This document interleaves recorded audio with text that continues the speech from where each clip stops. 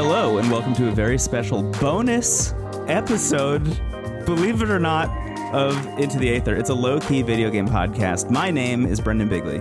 I'm Stephen Hilger. And joining us for the first time ever, somehow, believe it or not, is our good friend, partner of Alana Oken, who has been on the show many times, and a Gimlet superstar, Brendan Klinkenberg. What's up, guys? How's it going? Thanks for joining us. Yeah, thank you so much for being here. Finally, we've been waiting for the right game to have you on, and God of War 2018, the one we're discussing today, seemed to be the one. It's a pretty good game. It's a pretty good video game.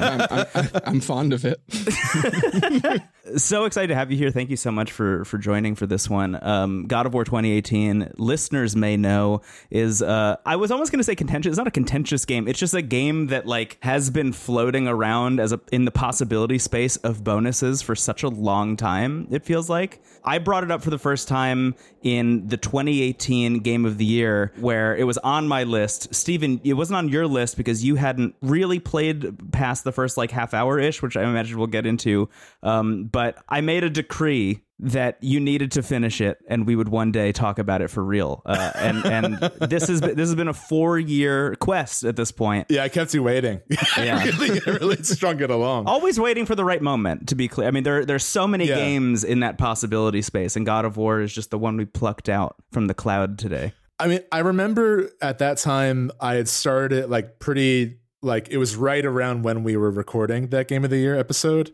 And even having only played it for basically 45 minutes, it was an honorable mention. Because I was I know, we both kind of knew once I actually played it, it would be in there somewhere. And obviously those episodes are always reflective of the time. So it's not trying to retcon what I chose at that time, especially because we had only been doing the show for half the year. So that was maybe the most uneven, or at least usually now our lists share at least 5 or 6 games. But then we had half the year not doing the show together.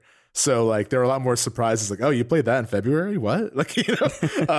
All that to say, I'm so grateful I finally played it. I'm excited to talk about it with both of you. Yeah. Brendan, I'd love to hear you said you're fond of this game. I'd love to hear just your experience overall with this game, with the franchise, and when did you play it? How was that experience? Just your history with it overall. Yeah, so first God of War game I played was 3. I don't know when that came out, 20. That was 2010. Yeah. So that came out when I was in college, and I got really into it with my best friend from college when we'd just met. It was those very intense friendships where you spend a lot of time together and yeah. What's your whole deal? Tell me about everything. Yeah. So we would on Wednesday nights just camp out at my apartment, switch off whenever someone died, and drink a lot of beers playing God of War 3, because it's not a game you have to focus on too much. It's a good just kind of have it on, because young men can't make eye contact, I guess. And I remember my main memory of it is it was fun, but then I think whenever we were playing for a few hours, I drank too much, I would eventually be these puzzles are impossible. And I would go back the next day and be you shouldn't have been playing. That wasn't a hard puzzle. It is funny how much of the old God of War games are puzzles. You wouldn't really expect that. Half of the first God of War is just puzzles and tightrope walking. They really just went all out on can you balance on this tightrope? It's spectacle fighting gods and monsters and Cirque du Soleil. Tetris and balance. It's Cirque du Soleil. Yeah, exactly. Yeah, so bizarre. But it didn't really leave any impressions. It was just kind of a bro-y fun game that I liked, but didn't have any real attachment to. And then by the time 2018 God of War came around, I was living in New York with Killian, the friend from college. And so we just kind of picked it back up again. Oh, wow. Cool. Yeah. We didn't do the switch off thing because this game was better. I think pretty much immediately I was no, I'm gonna start my own file. We're not doing that.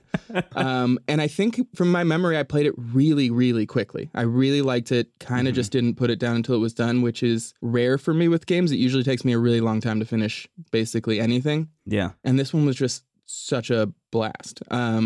And I think I played it really quickly. And when I went back to it now, I was like, oh, I don't remember anything. It's like binge watching a TV show where like I forgot a lot of details about like what actually happens in this game. It was as fun as I remembered it. And I thought I'd remembered the whole plot. And like I remembered like the beginning and the end. Nothing in the middle. You forgot Alfheim? What the hell? No, I remembered Alfheim, but I forgot you had a head companion. Like You forgot Mimir? Oh my god. As soon as he's back, you're like, oh yeah, that's a huge part of this game. Yeah, it's maybe no reason to play the game. Yeah. But until I got to him, I was like, oh, this is me and my son. That's the crew. He does become normal very quickly. Like you very quickly forget there's a disembodied head on your belt who's basically your Navi in Norse mythology. Yeah, which usually you'd remember all the time. But they do a good job of having him blend in. Steven, how was it? How was it playing God of War this time? So yeah, I mean, I guess like I played kind of similar, Brendan. I played the very first one, which that was on PS2, I think in 2005. So I was in high school then. Yeah. And I went to a friend's house and it was very much a friend who's like, yo, look what I got. You know, like one of those high school friends, like, check this game out. I had the exact same situation. There was a kid who lived around the corner from me. He like texted me and or it might have even been on like AIM at that point. And he was like, dude, you got to come over and see what I got. And he wouldn't tell me until like it just said God of War. I was like, oh shit. I can't remember whether I liked it or not, but I distinctly remember asking, so are you the good guy? That I just remember that like it's like etched in my head, which weirdly is actually the perfect question to ask going into this one. But I mean, God of War 1, 2, and 3, they have their place. I think they're pretty easy to scoff at now. I feel like we use the term Mountain Dew energy a lot, and I feel like those games are very much in that realm where I feel like when you look at like the games coming out for PlayStation 1 and PlayStation 2, that was the era where cutscenes were becoming sort of a novelty, like games that wanted to showcase the hardware of PlayStation or wanted to tell larger stories than the ones that were sort of implied on older consoles, visually at least. You know, Final Fantasy 7 and 8 were 3 and 4 discs long just because of how big the cutscenes were. And I do think you can give credit to God of War for, you know, this is another thing we scoff at now, the QuickTime event, but I think combining the spectacle of a cutscene with actually still giving control to the player, that was a really important event in that era of game. Absolutely. And I think that led directly to games like Uncharted and a lot of the PlayStation Studios games that are kind of all about making things feel cinematic while still giving you control. Like Uncharted is like that's what they're trying to do as a series. So then you can recognize what God of War like did for games as a medium, but you know, playing them now, it kind of feels like you're playing Mortal Kombat, but with no sense of humor. It is sort of a display of gore and violence, and I do think there's some interesting things with the mythology in 2 specifically, but I don't really know if I'd recommend playing them now. But I think it's really interesting to like have that history going into this game. And I think even if you haven't played God of War, like it's a big enough series that you probably know it and probably know that that's what the series is. Like, oh, that's like that really violent game that like, you know, came out 10 years ago, right? So going into 2018, I think it's really such a bold move that they chose to not retcon the series. I think it's been long enough that they could have been like, hey, that was like kind of the problematic era of the late aughts, early 2010s. We've all moved on from that in some way. Let's make God of War more mature. And that's what they're doing. But I think by really making those events in God of War Kratos's past, like his actual past as a character, something that haunts him, is a brilliant choice. So all that to say, I think this game is a masterpiece. I think that if you haven't played games in a really long time and you needed one game to just sort of catch you up to what games are doing now, like overall, I would actually say play this game. Not to say that it's like the best one ever, but I just think like it's kind of doing everything modern AAA games are trying to do now, you know. And actually, I told you both before we started recording, to prepare for this bonus, I also went back and played the opening of The Last of Us, Uncharted 4, Marvel's Spider-Man, and the original God of War, just to kind of have that in my head while we're talking about this. And it's really fascinating to see, like, on one hand, if you were to hear the pitch on paper, this game might sound a little bit like it was made in a lab, where it's like, what if we combined the spectacle and platforming of Uncharted with the sad dad narrative of The Last of Us?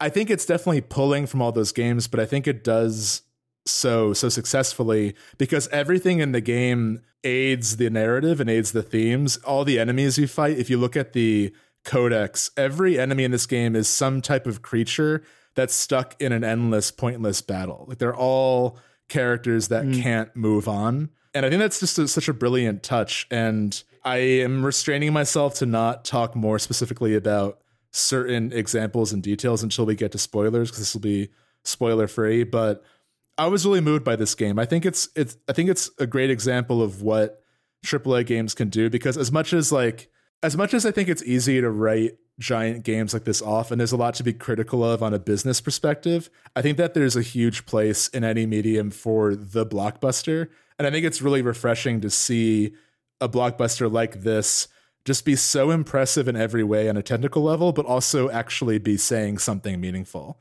I loved it. I thought it was a really moving story, and I can't wait to say more about it. Oh, I'm so happy to hear that. That's so good. Yeah. For my piece, I mean, I've talked about this game on the show multiple times at this point, but for my piece, I played it when it came out, loved it, thought it was great. I actually specifically remember downloading the game onto my PlayStation 4 onto the shitty TV that I had that was like 720p maximum that I got for free because I signed up for Verizon at an apartment that I was at once. Oh, yeah. And deals. Shout out to Verizon. Yeah, shout out, yo, Fios. Immediately loaded the game up, got like 10 minutes in and said absolutely not, and drove to Best Buy and got a PlayStation 4 Pro and a 4K TV. And then set them up, which are way too big for my apartment at the time, but set it all up and was like, now I will play God of War. And I really just ripped through that game. As I've said on the show before, it was one of my games of the year. I forced it onto our list, even though you were only 45 minutes in, so it made our top 5 as well. I really loved it. I thought it was really spectacular, and I've been really looking forward to Ragnarok specifically, especially because this game sets it up so heavily, which we'll talk a lot about later. But revisiting it for the show has been really interesting, because I remember us planning this a couple months ago. Brendan, we reached out to you and said, like, hey, we'd love to have you on for this, and you said that you started playing it immediately, and I was like, I'll check it out too. I'll start playing it, and like, again, ripped through it. And thankfully this time I didn't feel compelled to play everything, which I did the first time. The first time I really did like and I'm going to go into some of the stuff that you can do that the game just doesn't even allude to at all. That is amazing, and just like a whole different side of God of War than I think some people even realize, because they expect it to just be the like kind of Last of Us but you're Kratos this time experience. But I just think it's such a special thing, and I feel so strongly that even if Ragnarok comes out and is disappointing, not that I think it will be, but if it comes out and is disappointing, I almost won't even care at all about how that reflects on this. Like, I don't think Ragnarok being less than will make this game any less special in my head specifically, because I think it's such a shining example, Steven, as you were saying, of what the AAA blockbuster space is capable of. And it's almost like a watermark by which you can set a lot of this stuff against, because I find so frequently, like you, Steven, I also went back and played the openings of a lot of PlayStation Studios games. Thankfully, they're all available in the PlayStation Plus collection, which is really nice, or most of them are. But you get the sense every once in a while with some of them that they're almost receding into mediums that aren't video games. Like, every once in a while you get the sense that they want to be taken seriously, and therefore like you shouldn't have that much control. They just need to be cinematic. And God of War so leans into being a video game in ways that I think are celebratory of not only the medium itself, but of the game's own past, in ways that I don't want to say without spoiling. But I just think it's a really special experience. The moment I got, what you're saying about the game Revels being a game is the first time I saw Kratos punch through the top of a treasure chest rather than just opening it. I was like, oh yeah, I am all in on this. Yes, because it's the same guy that was born on the PlayStation 2. Right, and I think that's what makes this game so special too, is like, yes, there's a lot of Uncharted, yes, there's a lot of Last of Us. Those are two games I love. Like, I'm not saying that to pit them against each other. Like, I think Uncharted and Last of Us have influenced so many games, and it's no coincidence they're influencing other PlayStation games. But I think just like it's not retconning the narrative of God of War, it's also still doing what God of War did well on PS2 and PS3. Yeah. You know, it's giving you that kind of campy, over the top spectacle. This game will make you like cheer and yell and scream out of fear for the safety of these characters. And then once you beat the enemy, they explode into collectibles that are the most like specific. That's it's like my favorite and least favorite thing about this game is like the D&D 2nd edition level of detail on every item you get. It's like this item gives you like 15% more permafrost every millisecond when you're guarding. It's like, I'm never going to know I'm using this, but I'm glad I have it. I love that I have it. Thank you. Yeah. So like, and I think if I had to say like one, not that, you know, we're like giving pros and cons, but like, I think one thing I can fault this game for is I think the UI is kind of a mess. Like whenever I pause the game and like try to find where to go, like I love everything there, but there's just like so much. I never felt confident kind of navigating and switching the menus. Oh yeah, this was my second time playing, and I still don't understand armor. Yeah, like really. Like I'm like, I got it up there enough. I'm at the same number as the enemies I'm fighting. I think in some other games I'll like tinker like with my setup for a bunch of different reasons, and in this one I'm like, I want to go hit people more. Like, right. And like, yeah. I'm like, and then that's the other thing about this game is it's just so fun. Like on a like, minute to minute basis, where you mentioned like it's like a blockbuster, but it's like a crowd pleaser. Like it's really like trying to make sure you're having a lot of fun. I think I was reading a lot of reviews. I did not start a bunch of new games in preparation, but so much of the reviews were focusing on like, oh, it's not like your dad's God of War. Like they're making all of these like emotional like choices. It's a smarter, more restrained game. It's doing all of this interesting stuff with the like basic idea of this franchise. But like it's also really fun to just have 100 enemies in front of you, and you're like, I'm going to hit a bunch of buttons and see what happens. In a way that I feel like if you're comparing it to like Last of Us or Uncharted, like sometimes those big fights get really tiresome in those games. And the combat in this game is always fun. Like even like before the ending of the game, I like know I'm going to my last mission. I'm like, wonder if there's any islands with some guys on there that I can fight before I wrap this up. Yeah, it gets better as the iterations go on, but Uncharted as a series, like you said, is very uncomfortable with like if they feel like a little bit too much time has passed without a firefight, they'll like throw a bunch of guys at you. And like the moments I love of Uncharted the most are just like soaking in the scenery and climbing stuff, you know? And I think you're right. Like this is something that I think God of War as a series has always done well. But if we're calling out other PlayStation Studios games, I think Insomniac are the best at being like, what is like the mechanic we're going to base this whole game around, you know? And they're really good at traversal. So like in Spider-Man, it's just so fun to swing around. And in Ratchet and Clank, you're getting all these bizarre weapons. And I think like really like God of War just, they give you the gift of the Leviathan axe, and like so good. As much as we can praise everything else, almost nothing else matters. The game could just be like a gray nothingness and have the ability to have Kratos throw and call that axe back, and I think we would still be talking about it because it's just so much fun to do that. It's like such a brilliant mechanic, and I also think, adding to what we said before, all the various weapons you get, which I won't say out of spoilers, but like they all fit a narrative purpose, and they're all a different side of Kratos as well, which I think is really cool. It's like so well done. Can we do a Leviathan Axe corner? Just to like, it's just AJ, play us into the Leviathan Axe corner. That axe you gotta handle her special. Because like if you've played any of the other God of War games, he's not a guy who has a big axe. Like it's like right from the beginning, it's like you got an axe. If you throw the axe, you can call it back. And I'm like, well, that's all new to me. I love this. And then I don't know if it was because of the new PS5 controller, but it feels so good to use. And like, I don't remember if it was always like that or if like they figured out. But it feels like when you call the axe back, it feels incredible. It might play with the DualSense stuff. I'm not sure if it does, but there's one move in particular that you can unlock for the Leviathan Axe in the skill tree at one point where if you you essentially throw the axe in front of you, and if you hold down the throw button, it'll spin the axe around in front of you a little bit. And if you have an enemy in front of you, you can feel every time the actual blade of the axe hits that enemy, every time it's spinning around, and then it comes back to your hand immediately. And that by itself, like, that is not the move that I would really even recommend you use for the entirety of the game, but it just felt so good with the controller that I was like, no. This is actually just a part of my kit forever. I'm not even going to consider other things or other options for this specific slot for the rest of the video game this time.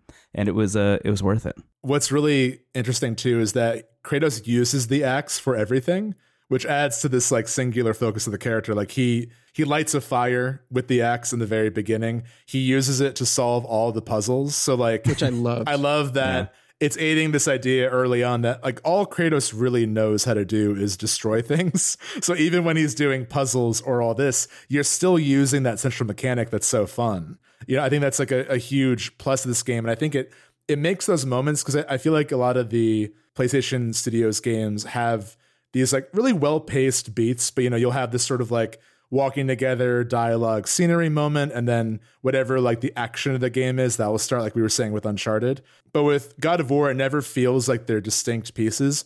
It all flows so seamlessly, partially because of the no cuts camera following you the whole time, but also because like you kind of know that you're using a singular tool for any problem, whether it's combat or puzzles or anything. So that makes, unlike the older God of Wars, it makes the puzzle sequences feel just like another part of it and not like, well, we got to have a break, so here's some puzzles. Yeah.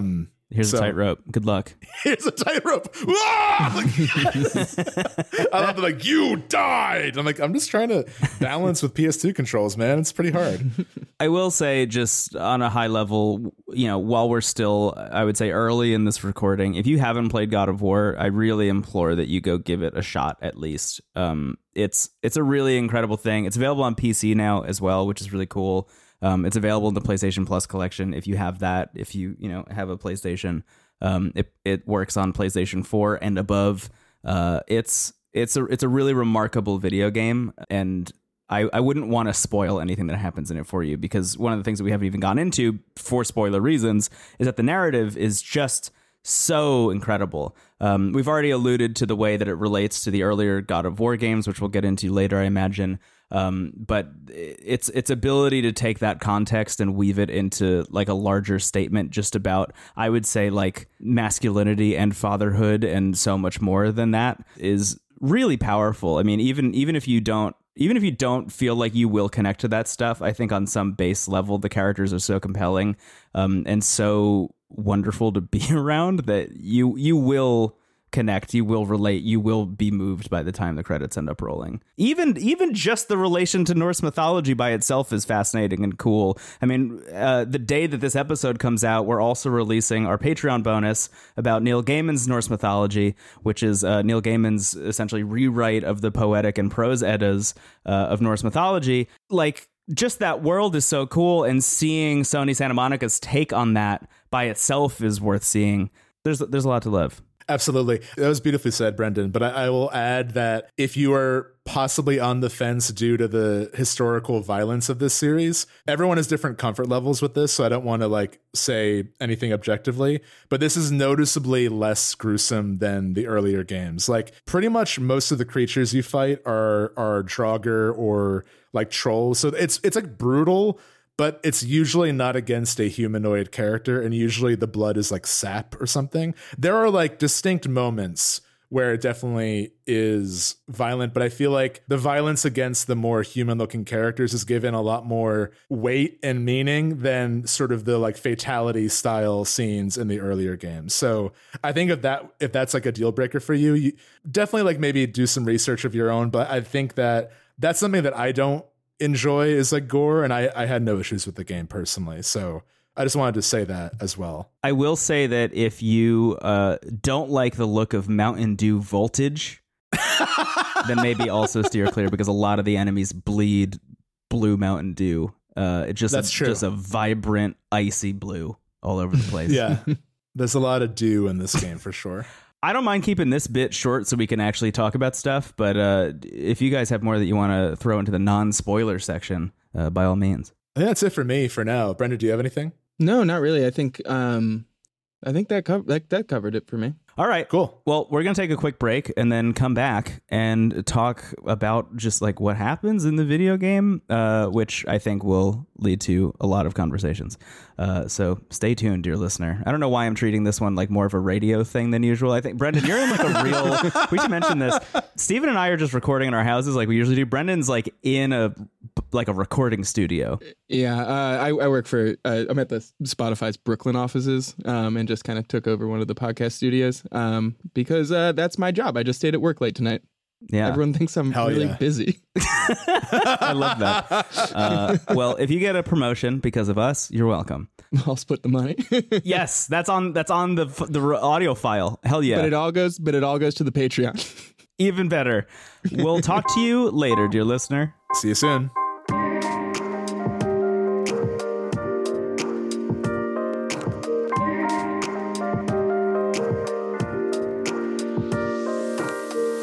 Welcome back.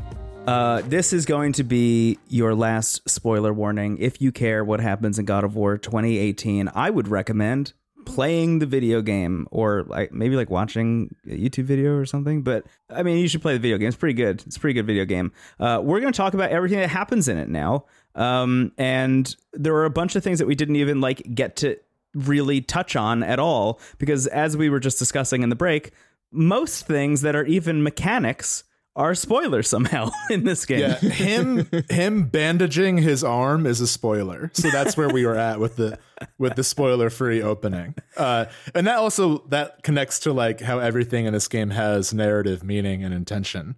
Yes. One of my favorite things, just before we get into it, I love that the game's version of Oblivion NPC quest givers are the spirits, where they're like, help, I need 3 wolf skins from the sunken ship, And there's a whole arc of Kratos needing to accept that side quests are an important part of being a dad, which I love so much. Well, I think that's the first spoiler is Kratos has a son. That's right. He pretty quickly revealed. Yeah. But yeah, he has a son named Atreus, who is revealed fairly early on in the opening of the game. And basically the game is the two of you. So very similar to The Last of Us in some ways, though I think even early on, the player has a little bit more control over Atreus than of Ellie in Last of Us. Although you do eventually play as Ellie in Last of Us for a bit. With Atreus, you are leveling him up and changing his equipment fairly early on. And as the game continues, it does kind of feel like you've raised him in a sense. You've given him the abilities he needs to fight on equal footing with you, which is really cool to see. I love going from just a character hiding in the back with the bow and arrow to as you pull off combos, he's also adding his own to it. There's a moment when you're in Spartan Rage where you just stomp on the ground and then he runs and jumps off your back and fires an arrow. It's sick. It's so cool. I love seeing that that unannounced character growth just in the combat is such a beautiful touch to this game. Yeah, it's worth mentioning. At the start of the game, you're teaching him how to shoot an arrow at a deer. That's that's the starting point. That's where it starts. You're Atreus, I need to make sure you know how to hunt all the way to he's doing backflips and he's doing the Black Widow choking somebody out with his legs while you then charge up your axe and cut them in half. It's incredible. Yeah. My first playthrough in 2018, I underestimated Atreus entirely. I was it's a separate skill tree, so you can spend XP on Kratos's moves and making him stronger, or you can put some of them towards Atreus. And I was always I don't know, that little boy can't do too much. I'm gonna make Kratos stronger. I just was he's just around. It's fine. That's so funny. That's the exact opposite of my first playthrough. I really spec'd into Atreus, and I was I'm going to make him the most useful dude I could possibly make him, which was honestly really helpful. It never occurred to me. I just didn't think that would happen. Did you try the other way this time? This time, I think I had some memories of at the very end of the game when I had extra points. I got Atreus from first level to last level very quickly, and I was oh, I should have done this 10 hours ago. And so this time I basically just kept him as far up his progression tree as I could at any time. And it was much more fun. Yeah. I think the game kind of gently nudges you towards like focusing on him, because I think most players will do what you did, Brendan, where like you're playing as Kratos, you're probably going to upgrade Kratos first.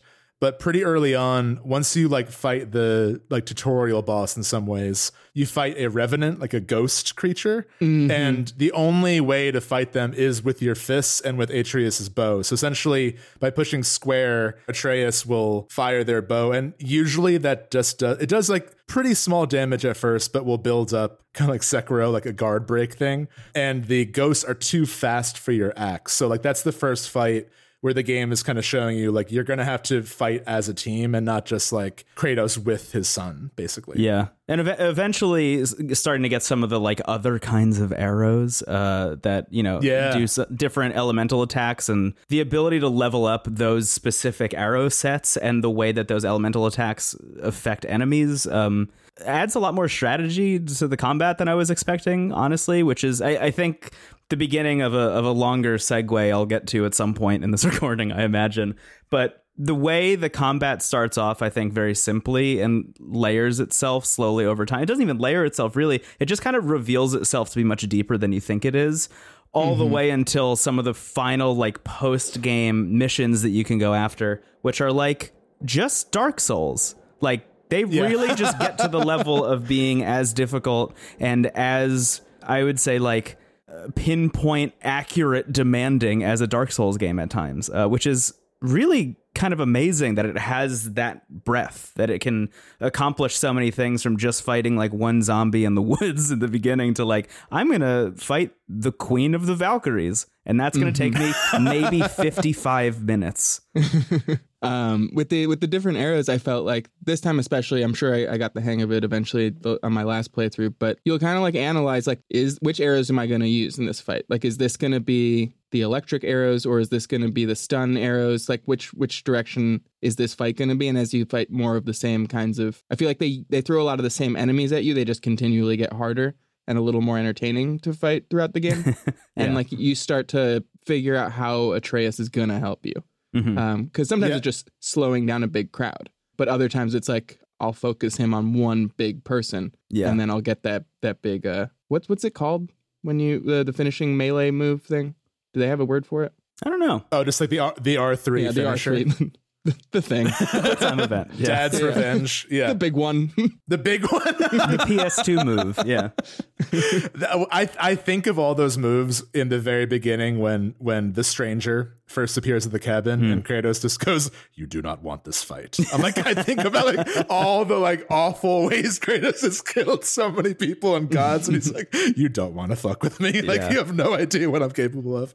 But yeah, I think I think that breadth of combat, the way that this game can veer between just like sort of a fun button mashy power fantasy to a very thoughtful and strategic encounter, that also kind of shows Kratos' growth as a character as well. And I think it also shows the strength of the central mechanic and the deep understanding of the mechanics from the developers who made this game. Yeah. Like, they really like the fact that this one mechanic again can be the solution to puzzles, like throwing it at gears to freeze them into place, calling it back. It's always so fun to do. And that's something that I think kind of, I'm not trying to pit them against each other, but like there's the infamous like, hey, can you give me a boost or find a ladder? Like in every other big PlayStation game. And like this game has kind of figured out like how to make those moments a little bit more engaging. Because, usually those moments are so you can get a breath of fresh air and enjoy the scenery. Yeah. But I think that this game does that simultaneously with actually making interesting puzzles and using this central mechanic that's so strong. Yeah. Like moments when you're in dungeons and you like launch Atreus onto the second floor of whatever so he can like knock down a chain or something. And in the beginning of the game, it's just like Kratos being an asshole to his son about it. Is like,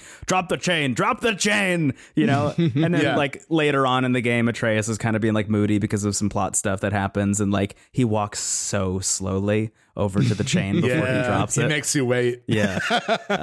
Stuff like that is like chef's kiss moments every single time they manage to flip what would in normal situations just end up being like a very rote reused animation that you would see over and over again, which kind of the more you see it just kind of removes the character from it. It just becomes more of like you can see like the mesh of the character walking around. Those moments when they surprise you or use it to aid character moments are really special. Yeah, I always one of the things that I found a little bit tiring on this playthrough was the climbing, where I was like, I don't need this. This is not like it. I think I'm sure it's like a bit of a strategy to like load the next area that you're going to be in. But sure. I was always like, this isn't even like on the Uncharted level of like being a little bit of a puzzle as you go. But Atreus jumps on your back every time. It's real cute. I liked that. I have a theory. I have a theory that like the same code that's used to call the axe back is used to have Atreus jump on your back, because sometimes he'll be like really far, and when I jump on a cliff, it's like, son! Like he just like, he just like magnetizes to Kratos. It's really funny to see. I liked the climbing, but I get where you're coming from. I feel like that is a pending action. It's not an active action. Yeah. Like that is like the in-between moments. But I think it's like just a testament to this world. This is so beautiful to be in. And that's like, you know, the big thing is like the way, and this goes into how this team has interpreted and delivered their take on Norse mythology, like seeing the different realms. I love how every realm has a distinct color palette. Like Helheim has that really eerie green. Mm-hmm. So like, even if you like maybe like drop the controller and don't know where you're going from the central realm room, like when the doors open, you'll know like, oh, okay, I see that glaring red. It's Muspelheim. I see the green. It's Helheim. And Midgar especially, I mean, that's where most of the attention is, and that's where also like you spend most of the game, and it's the largest area as well. That had the potential of being like the boring place because it's the realm of mortals. Like, what fun story in Norse mythology happens in Midgard? But it's just so stunning, and it's so cool to see the history of the world, and like as you learn more about mythology and the stories and what has happened to this place and who the world serpent is, like it does have that atmospheric storytelling that you would see in a FromSoft game as well. I also just think, and this is something we were talking about a bit off the show, but this game's approach to sort of being an open world is really interesting to me.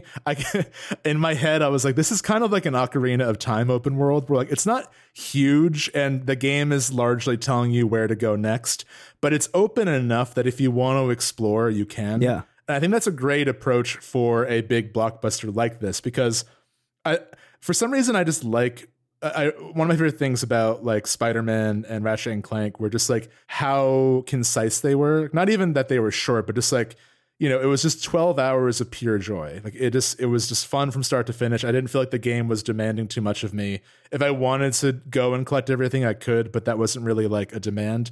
And this game is very similar, but it's doing a little bit more than that even. Like if you just follow the plot, it's like a 25-hour long game. Yeah. But if you explore, not only are you going to find cool items and stuff, but you're just going to know more about the world. Like I actually didn't do this until shortly before we recorded. I went back to Alfheim. I hadn't gone back there since I had to go for story reasons. And when you first go to Alfheim, the dark elves are in control, and the whole realm has kind of a Twilight look to it. Like it's a very beautiful but dark place. Like it kind of has like a Daedric realm energy to it. And when you're there, you sort of accidentally end up fighting in a war on the side of the Light Elves.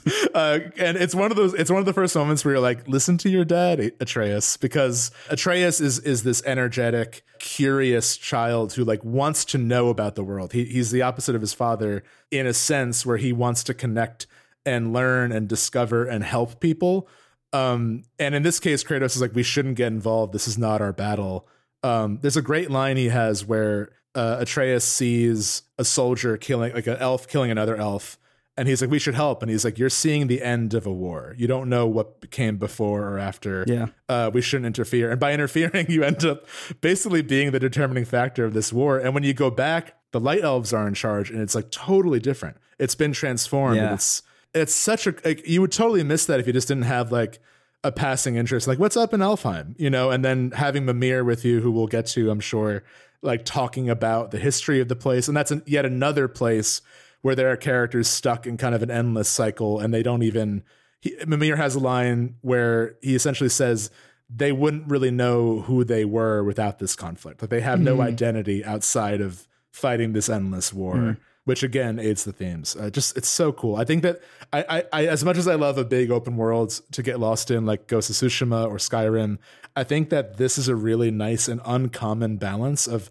a game that is very guided in a very point A to point B main story, but gives you just enough to not overwhelm you, but to reward the curious. Yeah, I'm really blown away. And this is one of the things I was most excited to talk to you about, Stephen, when we initially said like, hey, we're finally going to do this, is this idea of the game starting out as a pretty much like on rails, kind of what you would expect from PlayStation Studios, over the shoulder third person action adventure game that's just like leading you from mission to mission, story to story, whatever. It's the first time you're able to move the world serpent Jorgmander, and he just like changes the level of the water in the lake in Midgard around Tyr's temple, which is kind of like your hub, your home base, that the world like opens up for the first time. And you can immediately, if you want to, just say, I'm just going to go explore. What I love about that specifically is Atreus like really wants to do it. He's like, we could go do whatever you want, or we could, keep on with the mission. And Kratos is like, mission. It's like, oh, okay.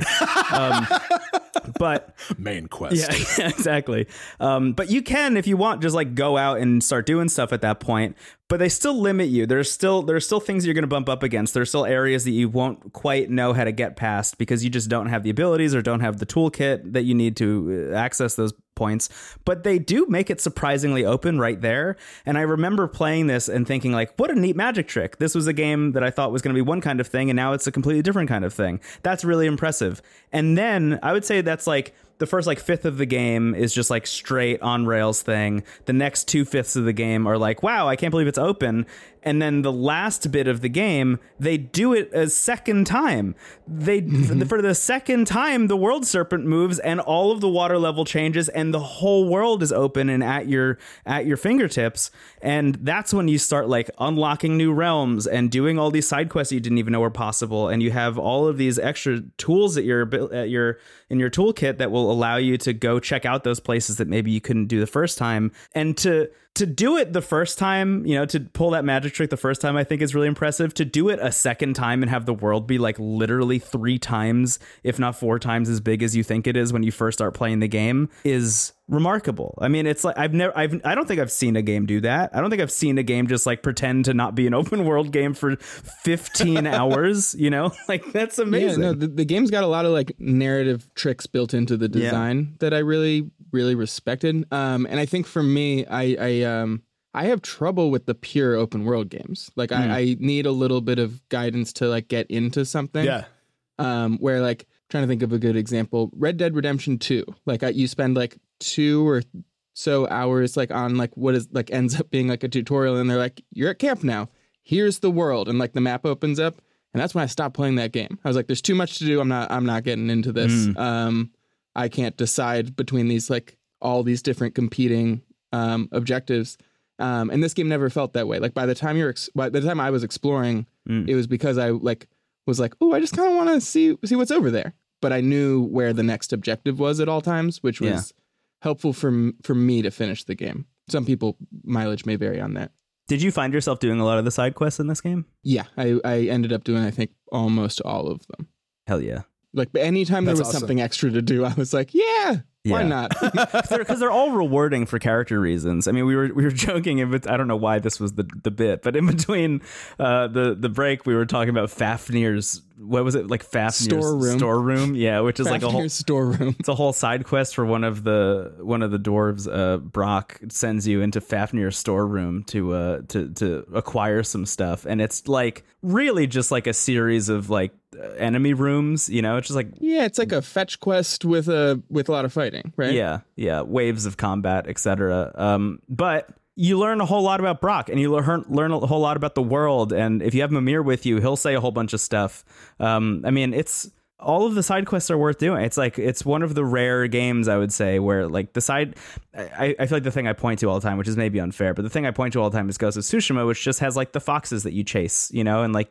You chase, 15 to 20 foxes, and eventually you're like, I don't think I want to do that anymore. Like, I think I'm done. Like, that's not a side quest, really. That's just like another thing that you can do. It's not super worth it eventually. That's also, to be clear, a game that does triple in size over the course of play, and I don't think sticks the landing as well as God of War does in that regard. But I think it's amazing how well fleshed out all of these side quests are, because they don't even really feel like side content. They feel like once you do them, you can't imagine playing the game without doing them. Yeah, there's usually a moment of dialogue between Kratos and Atreus that feels like that was a fundamental moment of their growth. Yes. You know, because like, as you could probably guess, early on, Kratos as a father is very guarded. He is borderline cruel, but is very strict with Atreus. There are moments early on where you could see he's like going to pat him on the back and doesn't. Like Kratos is burying all emotion, good and bad, beneath the surface, and he's really just sort of base level commands. And Atreus, you know, is the opposite. And I think the handling of Atreus is really great, and I'm sure we'll talk a lot about that as we go through the story's beats. But like early on, obviously he's sort of the surrogate for the audience. Like we also want to do the side quest. We also want to see more of the world. Like even though we're playing as Kratos, like at least I found myself, you know, agreeing with his son more. With like, oh, we should I want to learn about this world. I want to, yeah. Right, exactly. And Kratos is like, no, we need to do the main quest. But I think a pitfall of the script could have been Atreus is happy and nice and Kratos is mean and grumpy, and then they eventually become friends. But like they both have their things to work on. They have something to get over in their relationship. And I think that is really well done. And what I love too, going back to the side quests and going back to Brock and Eitri, the dwarven brothers who are the blacksmiths throughout the game, they're really the only other characters in the game that are trying to mend a relationship. You know, I think in all the side quests and in all the beats of the main plot, you see constantly fractured families and disputes amongst the gods and these never-ending rivalries and this pointless violence.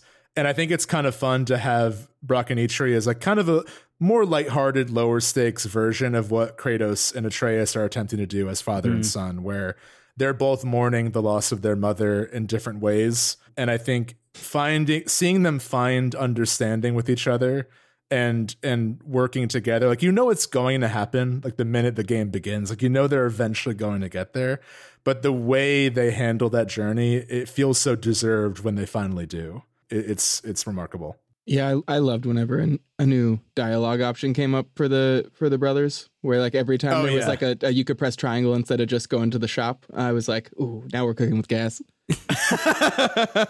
Yeah, let's hear all the hot goss. Give me the drama. Exactly. I'm also realizing we haven't actually described the main mission of the game, which is... Yeah, do you guys want to maybe like go... I know I think that was all... We got it all out. We're cooking with gas. I think maybe we start like talking a little bit about the story, like in broad chapters. We're not going to go every beat, but like maybe we can talk a bit about the opening and then the chapters that follow. Sure. Do you want to take us in, Steven? Yeah, so... even back in 2018, when I was a bit of a clown and hadn't played this game in time for our Game of the Year episode, I think it's hard not to be struck by this opening. The game begins with a tree that has a golden handprint on it, and you see new Kratos. You see sad dad Kratos with his incredible beard by this tree, and he like holds it and is clearly in mourning, but then stands up and gets the all too familiar rage in his eyes. And then you're not even given a button prompt, but like, you know what to do. Like the game gives you enough of a pause where you're like, oh, I'm in control. And you hit R2 and he strikes the tree with an axe, and you hit R2 again. And it takes much longer than you expect.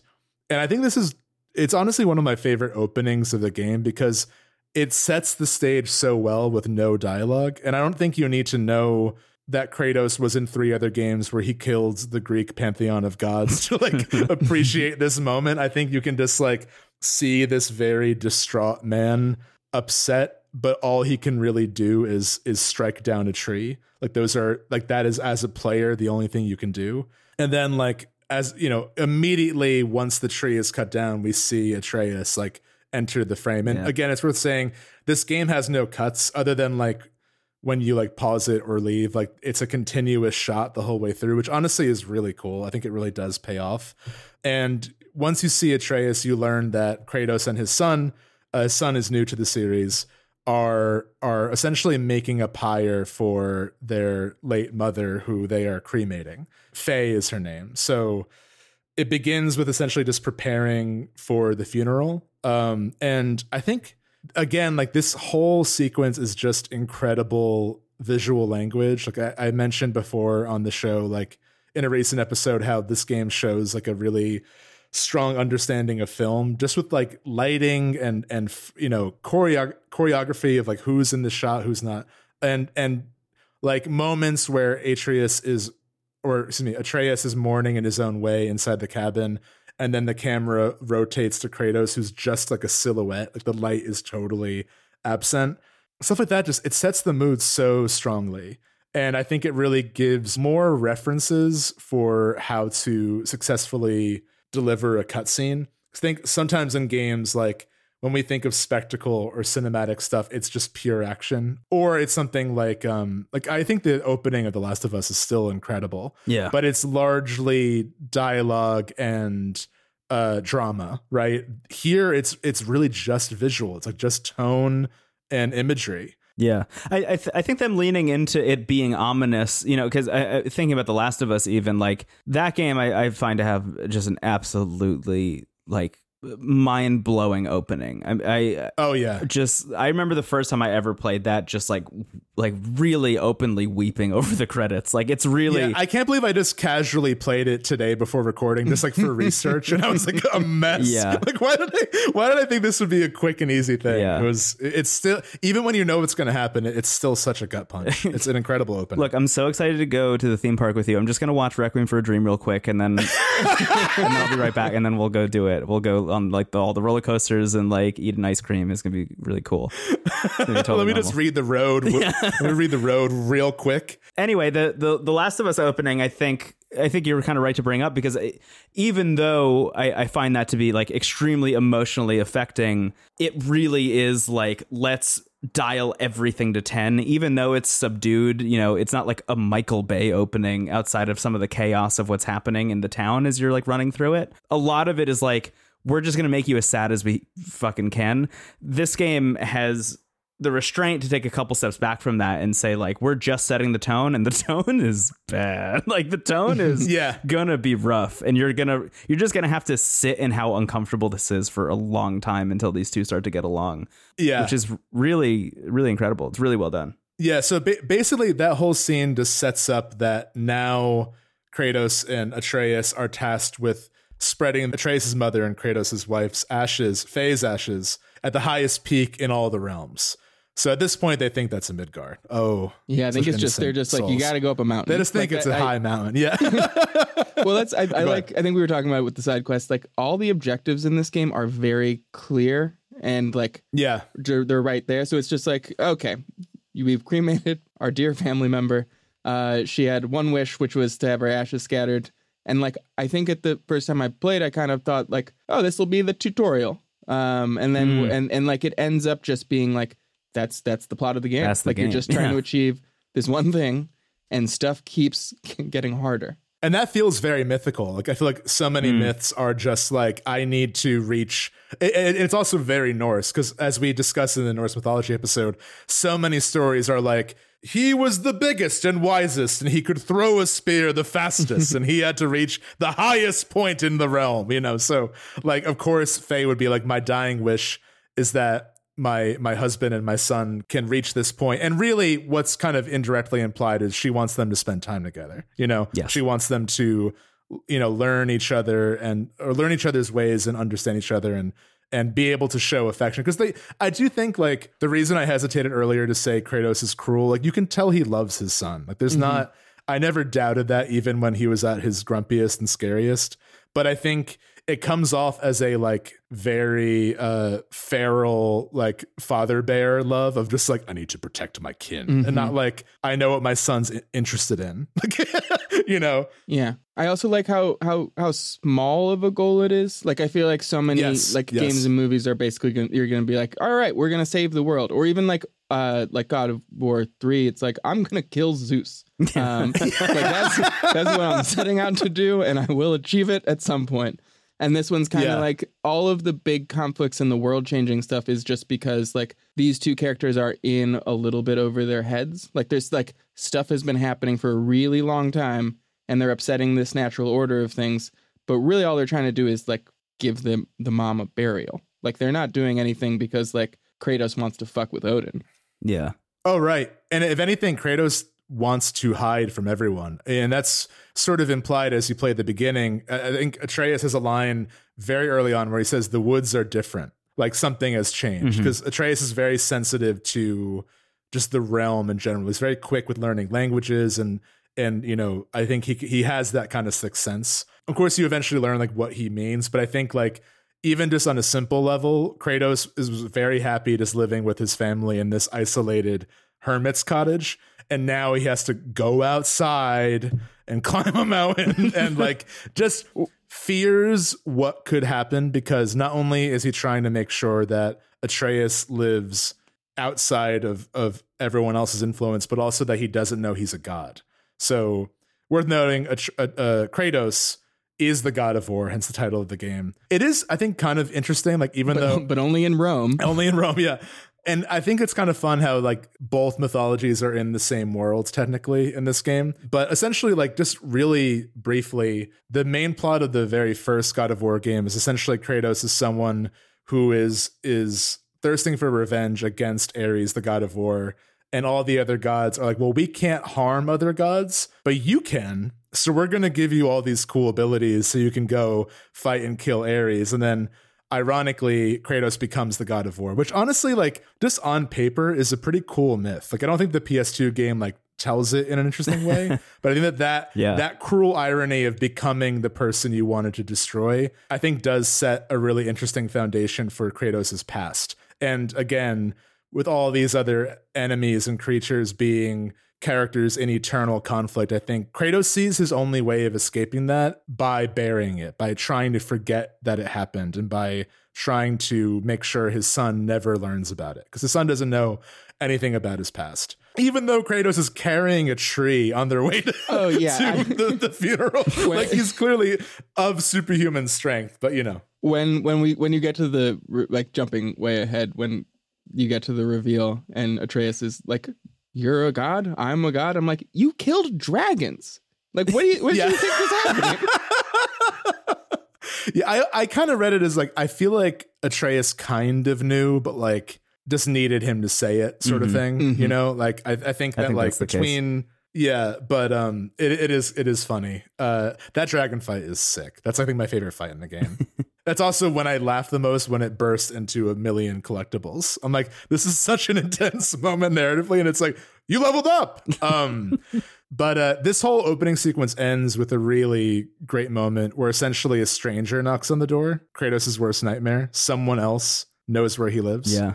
And it's this human-looking guy with a bunch of tattoos, pretty cool mullet, and you don't know who he is. And Kratos is like, "I don't want to talk to you. Like, go away." And he's like, no.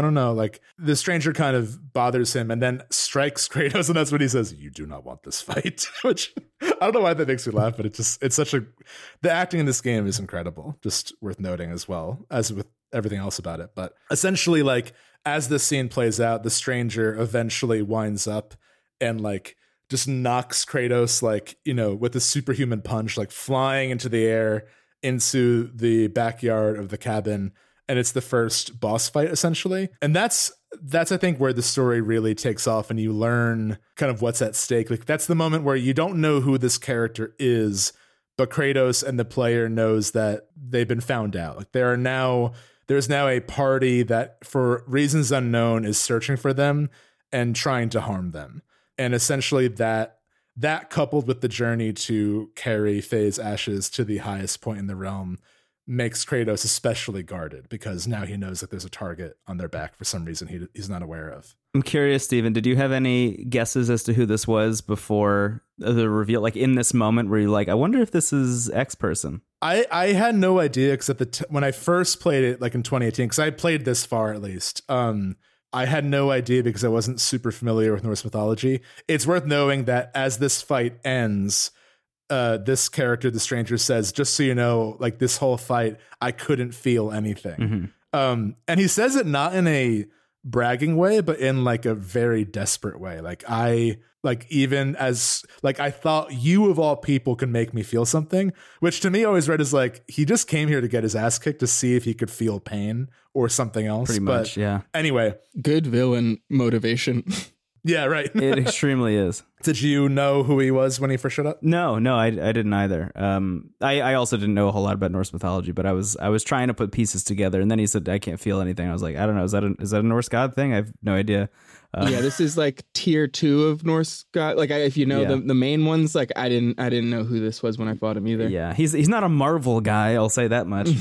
I think it was a good decision to make. He's in some ways the big bad, even though I think he has like a complicated role in the story. Mm-hmm. But I think it was good to not make this game's main antagonist like Thor or Odin yet. You know, like Odin seems to be kind of the emperor, like the sort of like villain behind the curtain, but. The active antagonist is this character. Yeah. The story really takes its time in that way. Like, it doesn't get you to any big, like, it's like in a lot of treatments of the story that they're telling, like this would be the first act of a game maybe, or the first act of a story, or like honestly like a prequel. Like, it's like you're not getting to the big stuff. It like withholds a lot in a way that like makes the game feel really original. Yeah. Absolutely. Yeah, we don't even really see Thor at all in this game, except for like a little button at the end of a side quest after the game is over if you realize that you should go back home. You're like fighting Thor's cousin. You fight his sons for a while. Like, you never really see him. The most you see of Odin is his ravens, you know. I think being really subdued in that way is really wonderful. I also really, I mean, before we've even gotten there, and who knows, maybe they'll change their minds about this. I guess we'll know when the game comes out. But I actually appreciate that it's not a trilogy. I like that it's a duology. I'm glad that this is just going to be like over after the next one, and then we can move on to something else. I think that I really like that it feels very intentionally blocked as like, here's half one where you just piss off everybody, and then half two is like, well, all that's left is Odin and Thor, and that's who you wanted to see the whole time anyway, so we're just going to build the whole game around that next time. And the world's going to end. You get to see Fenris Wolf. Oh man, I'm really excited to see Fenris Wolf. Yeah, I think what's also cool though is like, well, I think this game leads with not immediately recognizable Norse characters. If you are familiar with the mythology, you'll know right away, which I think is a fun touch. Like, if you are someone who like knows about Freya's golden boar, you'll know right away what you're hunting. You know, it's like very, very cool that they had a strong enough knowledge of the mythology to know who was going to be which character even before they're revealed, and it all works. And that's what makes this game, replaying it in New Game Plus, so enjoyable, is seeing all that foreshadowing and all that intentionality. Yeah, especially having read that book and going back and playing it a second time was like so cool and so interesting. Like this game on a replay with that knowledge, not even just of like the Norse mythology book that you and I read, but even just like with the knowledge of what happens in the rest of the game is really something to behold. And New Game Plus, I should just mention, is really fun once you get in there, especially if you take the time to do all the side stuff, which we'll get to later. But it's a good opening. Love the stranger. Love to hit him into a big rock, and then he breaks out of the rock, and then I drop the rock on him again. Really a good time. This is maybe like the single bloodiest like humanoid fight that happens. Yes. The amount of blood that is covering the two of you by the time this fight is over is kind of unmatched, I think, for the rest of the game, if I'm remembering it correctly. And that's kind of what I meant about like it's given weight in the same way like the combat in The Last of Us is given, like, you're not supposed to like feel good about it, like it's supposed to feel heavy and daunting. This moment feels like that as well, even though like at this point you like Atreus enough that you want to like defend your house as Kratos, you know? So like I had that paternal instinct to be like, I don't know who this guy is, I'm gonna kick his ass. But you know, it's definitely an uncomfortable fight for everyone involved, because I also think it's Kratos having to unleash some of his past self as well. Like he's kind of being egged on almost to be like, come on, you're the guy from God of War, show me what you got. Right. You know, it's a little bit like, you know, do the thing that I know you for. Because this is when they reveal, this is when you first get like going Spartan mode. Yeah. Yeah. Oh yeah.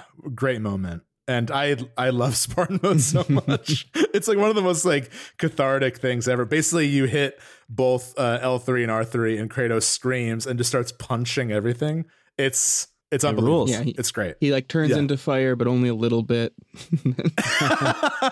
Tasteful. It's a tasteful rage. Yeah. Yeah. Oh, Spartan Rage. It's not Spartan mode. I like Spartan mode though. I think we should hit up Sony Santa Monica about that before Ragnarok drops. We should just say it Yeah. to each other. Like anytime you're about to do something, I'm about to go Spartan I'm mode. about to go Spartan mode on this podcast. Behind you, brother. Yeah. I think this is a great opening. I think as like the call to adventure. I mean, the way this ends is like, well, our house is kind of fucked up, and they know we're here, and also we have this mission. So now is as good a time as any to start doing it. Let's leave. I like that they withhold. It's like a pretty unsettling boss fight in a way that you never really get, where you're just like, I don't know why that happened. Yeah, no Like, closure I'm at all. not Yeah. 100% sure if that guy's dead. And I definitely don't know why he wanted to fight me. Yeah. I also love that the road forward is like the valley you inadvertently created by fighting. And Atreus is like, so did you kill him? And he's like, yes. You know, Yeah. it's like, but yeah, you still, like you said, there's that lingering mystery, which is so great. I mean, there's some, I know we probably want to move on to the next story beat, but there are a couple moments in this opening as well where Kratos is teaching Atreus how to hunt and by extension how to kill. And like, there's some really great moments there where essentially Atreus is initially very hesitant, and, you know, he shoots a deer and it doesn't die right away. And then Kratos says, you know, finish what you started with the dagger, which is kind of mirrored later in the story, but in the opposite way, which I thought was cool. But there's a moment that struck me even the first time I played where, you know, Atreus again is being set up as like the friendly character, the relatable character, the one that doesn't want to fight and the one that wants to connect to the world in a meaningful way. But after the first like big fight against the ogre with the big like stone club, once you finish it, Atreus like runs up to it and starts like slashing it like viciously and screaming. And to me, that sets up this great dynamic of Kratos as a character who is trying to bury everything, and Atreus is a character that has no control. You know, good or bad, all emotions are coming out constantly. And then that moment kind of helps you understand Kratos being like, you know, not that you should bury it within, but you should use, you know, be in control of your anger. He says use it as a weapon, which, you know, not the best dad advice, but, you know, it's you can see where they're both coming from in that moment and what they both have to work on, which I think is a great scene. And one of the plot points that I'd completely forgotten about from the first time I played that comes up, I think, around here is that Atreus is sick. Yes. But like you don't know why, what is happening. He says he's got it under control, which is a weird thing for a sick child to say to anybody. And it just like adds to that like destabilizing. You're like, I don't know what's happening yet. There's a need for him to prove himself in a way that he thinks his father will respect, which is just, you know, by being violent and strong. But Atreus has other skills than that, you know, more important skills than that. Yeah, I think this opening is incredible. And it's even better the second time when you have, now when these characters enter the shot, I hear like audience applause in my head because I know them better. It's a great feeling. Yeah, I think after this, you move on, and I think it's your introduction to Brock happens pretty shortly after this. Like as soon as you start your quest, like you run into Brock, who is one of the two dwarven brothers, who famously forge a lot of the like tools and instruments you know of from Norse mythology, which is pretty fun. But He's blue. He's a blue guy. He's a little blue guy. Interesting deviation, I guess, from Norse mythology as well, where the dark elves are the dwarves in like standard Norse mythology, and in this they're just like their own cool thing. But anyway, you meet Brock. He immediately recognizes your axe and is like, "I sure did make that." He's like pissed at you for having it in the first place, but eventually, you know, you work your differences out, and he helps you out. I love Brock immediately because you know, the two of you could like cut tension with a knife anytime you're like hanging out, just the two of you. And to have your first salve be a guy who's like, "How the fuck are you?" is like, okay. Yeah, this is one of the few games where I loved reading the codex that's updated throughout because it's written by Atreus. And the entry for Brock is like, "We met this dwarven blacksmith who's like really rude and swears all the time, but I like him anyway. I hope I see him again." I mean, it's also like, Brendan, correct me if I'm wrong, but I don't recall there being any characters in the original God of War games that like were allies in any stretch. Like there weren't like maybe Athena, but like just in cutscenes. Yeah, not that I can recall honestly. But it's been a long time. So just even having like the friendly merchant is like a huge step for Kratos, you know? Yeah. Like I think that's another beat where this game is kind of separating itself in an interesting way. And also I think this game has much more like RPG-y elements. Like the old games kind of did, like you could upgrade different skills. I actually do kind of like in the first God of War when you pause the screen, like all your kills are just this like vial of blood. So you have to like hold X and it's like, oh yeah, and it just slurps up and then you level up. Very silly. But in this game, it's much more like almost like Destiny-esque. It's like a very like everything is like epic or legendary. And it can be a little like, again, the UI could be a little bit cluttered, but I actually did really love like getting to upgrade stuff and seeing just in terms of just aesthetic value, like what I could put Kratos in and yeah. You know. It's another situation, you and I talked about this recently, Stephen, with Splatoon 3, but it's another situation where you could so clearly see where they could have monetized this past what they did. Like, thankfully, although there are different tiers of loot and stuff that you can get, it's all set. It's all like set, like every chest, every person who plays the game, you will get the same item out of the same chest every single time. There's no like element of randomness. It's not like an Assassin's Creed game where you might get like a legendary bow for your dude. Just because you got lucky like early in the game and then you just hold on to it forever. Like that's not how this works at all. There's a set progression path that's going to happen throughout the game, but you can so clearly see the edges where they like very easily could have made that randomized and very easily could have made it like, you know, gear drops that you're going to be like grinding in the forest for, just like fighting revenants for like 45 minutes, you know? And I'm glad it's not that, but it has all the trappings and all the visualization of that. And I think that's the thing that you two are bumping up against. And I haven't mentioned it, but I totally agree. I think it's the weakest part of the game, honestly, is just like the way the menu system works. The skill tree, the armor, equipping runes into your armor, like stuff like that. I think just like muddies the game a bit, especially, and this is the thing we talk about a lot, but because so much of the game is accomplishing what it's setting out to do at such a high level, anything that doesn't like really stands out more. And the fact that this game spends so much time making sure that everything you're doing mechanically ties into what's happening narratively, having just like a rune that increases your block by 4% if you can do like a charged finishing move, if you have the right one equipped, like that doesn't mean anything, you know. That's not, Kratos isn't like, oh, I'm glad I got that rune, you know. Like it was a lot of also Atreus is like, I love you now because you equipped that rune. I'm so glad you spent $20 real on this rune, Kratos. You're finding so much stuff that it's like the sigil of defiance. And then I'll be like, I don't know what, I'm not going in the menu for this. Or if I am in the menu, I'm often just like, I could just leave the menu. It's confusing in here, but outside of the menu, I'm having a great time. Like I often just felt the pull to go back to the game. I never like, I think there's some games where you will like, oh, big fight coming up. I got to like redo all my armor or like figure out what my build's going to be. And here I was always just like, can I just keep going? Can I like, is this okay? I feel like my excitement at like going back to Brock and Eitri. Brock and Eitri. Oh yeah, it is Sindri in this game. You're right. It's Eitri. It's Eitri in the book. That's why I was getting confused. Yeah. Going back to Brock and Sindri, like I just love them as characters and they have some fun quests. And I loved like the aesthetic value of new armor, but I totally agree. And that's actually, you mentioned before, Brendan, that when open world games give you too many options, it's kind of overwhelming. For me, I feel that way with like skill trees. Like if there's too many options for moves, because honestly the thing about this game too is that even just the mechanic of throwing the axe and calling it back and punching with your shields, like there's so much you can do within those two tool sets that's not directly told to you, like throwing an axe at an enemy's feet so they like trip and then punching them into the ground so they bounce and then like fight. Like there's almost like Tony Hawk tricks you can do if you just kind of use your own intuition.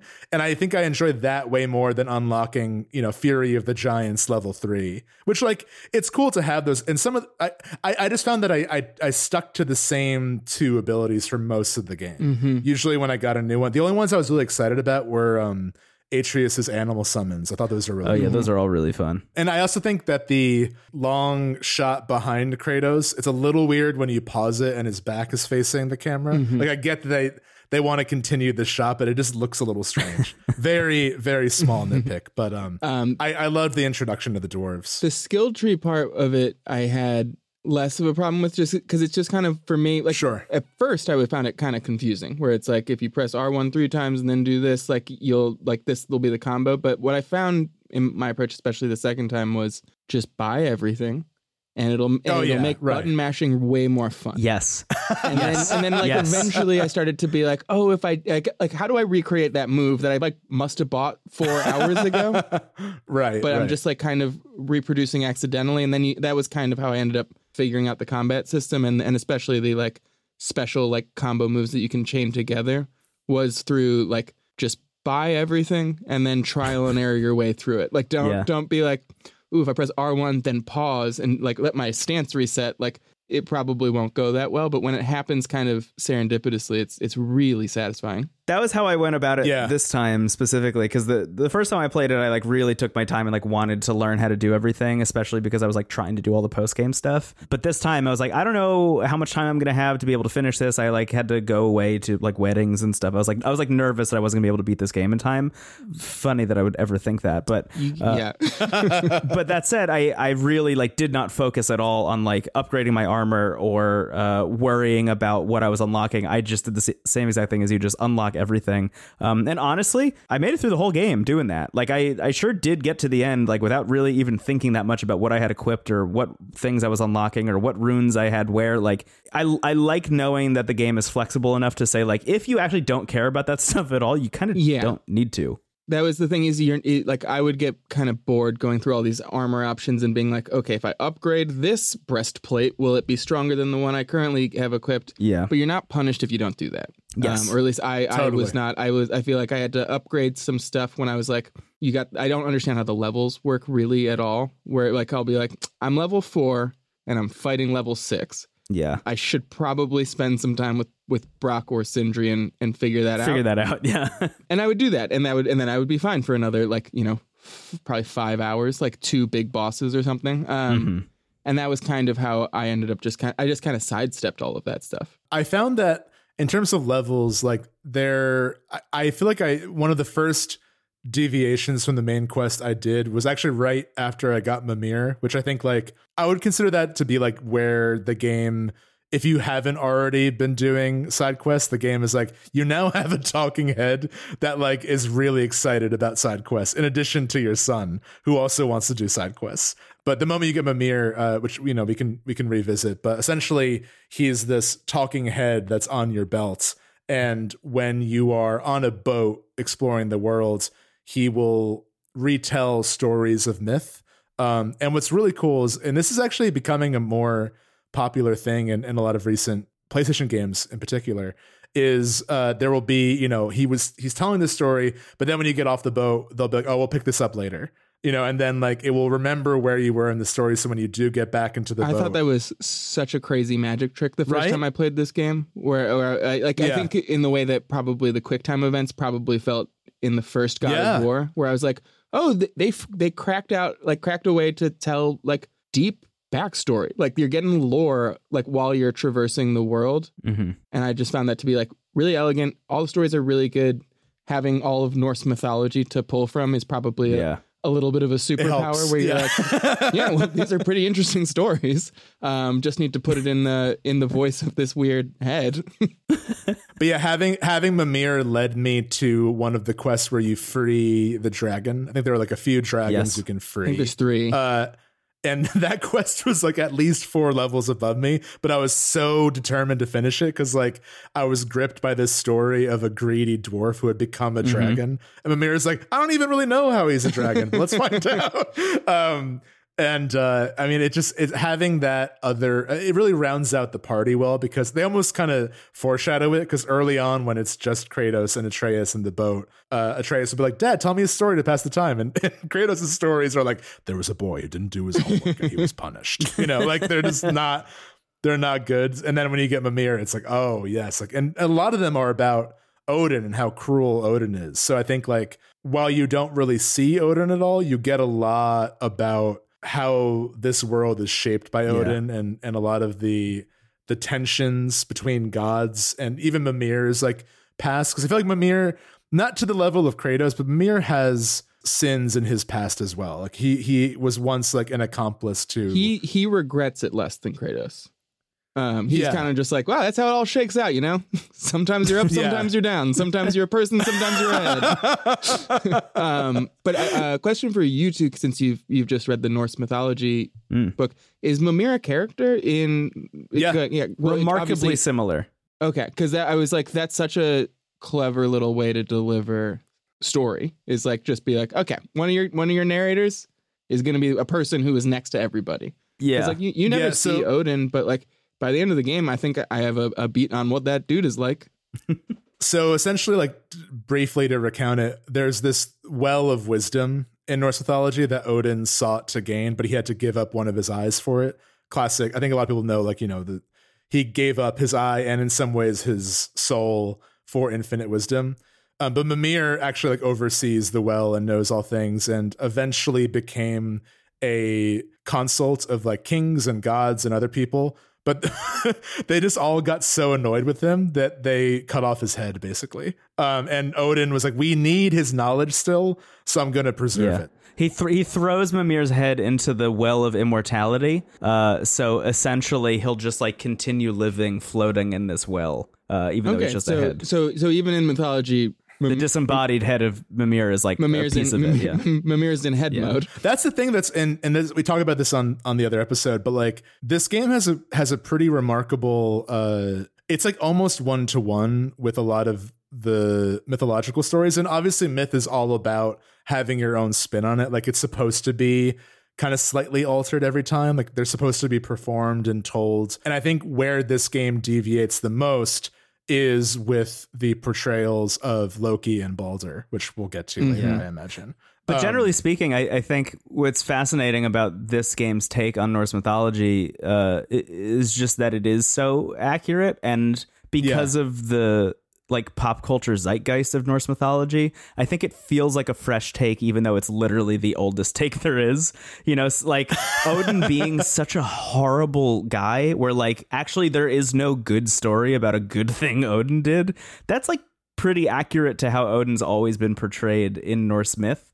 It just feels fresh now because it's not Anthony Hopkins this time. That's what I was going to say. I think this game has helped out so much by the Marvel take on Thor, where you're like, oh yeah, I know all these guys, and then like the stories are like, they're really bad. Yeah. Like it's a like dawning realization how much they've fucked up the world that you're in. Yeah. I think this world looks it's a really interesting take on like what is essentially another post-apocalypse game. Like at the end of the day, the Midgard that you are exploring here is a Midgard that doesn't seem to have any human life left anymore. No, it's beautiful to look at, but awful. Like it's an awful world. Just like nothing good is happening there. Yeah, I think that's a piece of it's an aspect of the game and the world design that I think like you could play the whole game and not really even connect with. Is like, oh, it's strange that there's no people here. There's just like gods and ghosts and stuff. But at the end of the day, like the Norse pantheon has forsaken Midgard, and it like just is so wrapped up in their own shit they don't care at all what happened to them, and what happened to them was they all fucking died, and now they're all zombies. And and it's not a coincidence that the only friendly god you meet, Freya, is also hiding in a cottage away from everything. It's not a coincidence that she also has like chosen to isolate herself completely, which I thought was fun. Although she lives under a giant turtle, so that a little bit cooler than the cottage in the woods. Because Freya's who you meet after you meet Brock on the road. Mm-hmm. You're still like teaching Atreus how to hunt, and then he shoots a golden boar. Even then, I was like, we probably shouldn't be shooting at this guy. He seems like a big deal. And then Freya comes running out and is like, you shot my boar. You got it. Now you got to shot my friend. Yeah. You shot my friend. Yeah. And you got to help me fix him. Yeah. And the whole time I was like, yeah, sure. Let's do it. I wasn't crazy about killing the boar in the first place. This is the closest this game gets to Death Stranding, where you have to use the left and right triggers to balance. To use Kratos' left and right arms, but in this case you're not holding the backpack of your USPS parcels, but you're holding the entrails of the golden boar in each hand, which it's pretty gross. gnarly. Yeah. This is also when the world goes full fantasy. Yes. Like this is when it's like it becomes beautiful. Yeah. Because the beginning is beautiful, but it's like, sad Resident Evil 4 woods. Whereas now we're like in like giant turtle, magic card art levels of stuff going on. I think this scene in particular is where I got sold the first time, like really on the game. Yeah. I think I liked the opening a lot, but I was kind of like, still figuring out what was what.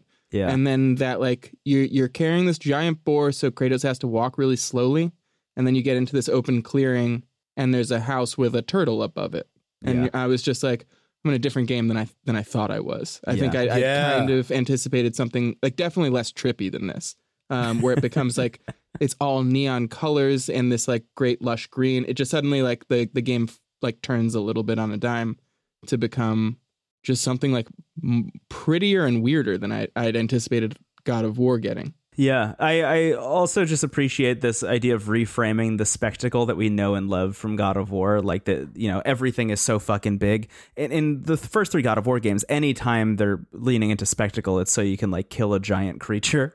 I appreciate that they're able to pull the same magic trick, but it's like, oh no, here's a big turtle that I immediately fell in love with. Yeah, and you have to like save a boar's life. Yeah. Yeah, that's not in the other God of War games. I really like the relationship. It's in the PSP spin-off Ghosts of Sparta. The relationship between Kratos, she's originally referred to as the Witch of the Wilds and then is later revealed to be Freya, which like causes a big rift because Kratos does not like other gods. I feel like every character in this like first 10 hours or so gets revealed later, like what their actual deal is. Yeah, totally. First glance, you're always like a little bit off balance. Yeah. But I think like meeting a character who you eventually learn is going through something very similar where like, I feel like Freya, and it's eventually revealed that she's the mother of Baldur, who is the stranger that showed up at your house and is the main antagonist of the game. Baldur and Freya are almost a warning to Atreus and Kratos. So like, if you don't mend your relationship now, this is what you'll grow into. Like your son will resent you and you'll really just be left alone and just sort of forever wishing you can reunite in some capacity. Yeah. And the way that story plays out is beautiful. Yeah, and I think sad, we can but yeah. probably like, I mean, so Baldur's invincible. Like that's his deal. And like over the course of the game, not like when you meet Freya, but much, much later, you realize like he's invincible because Freya made him invincible. Yeah. And like that level of like protectiveness is what made him a villain, essentially. Like he was, Yes. you have no idea what he was like before. I'm sure if you've read if you know more about Norse mythology than I do, like you might have an idea. But in the game, like he doesn't exist before. He was a god. And now he's like a super god who hates himself. And that's like a very new combination for any character, but definitely for a villain. Yeah, it's another extreme, right? Because we have Kratos who's burying everything, his past and his emotions. We have Atreus who is letting it all out in all forms. And now we have a character who actually can't feel anything. I think that's a really brilliant like lens and a warning to these two characters, because essentially the only way Kratos and Atreus can grow is by facing their burdens head on. So for Atreus, that is being armed with the truth that, yes, he is a god and he needs to wield that power responsibly. Right. And for Kratos, it's taking full ownership of his past, but recognizing like you don't have to be that guy anymore. Like you are in control. You know, you can mourn the soul that you lost, but you are a god. Like you are privileged with enough time that you can create a new era for yourself.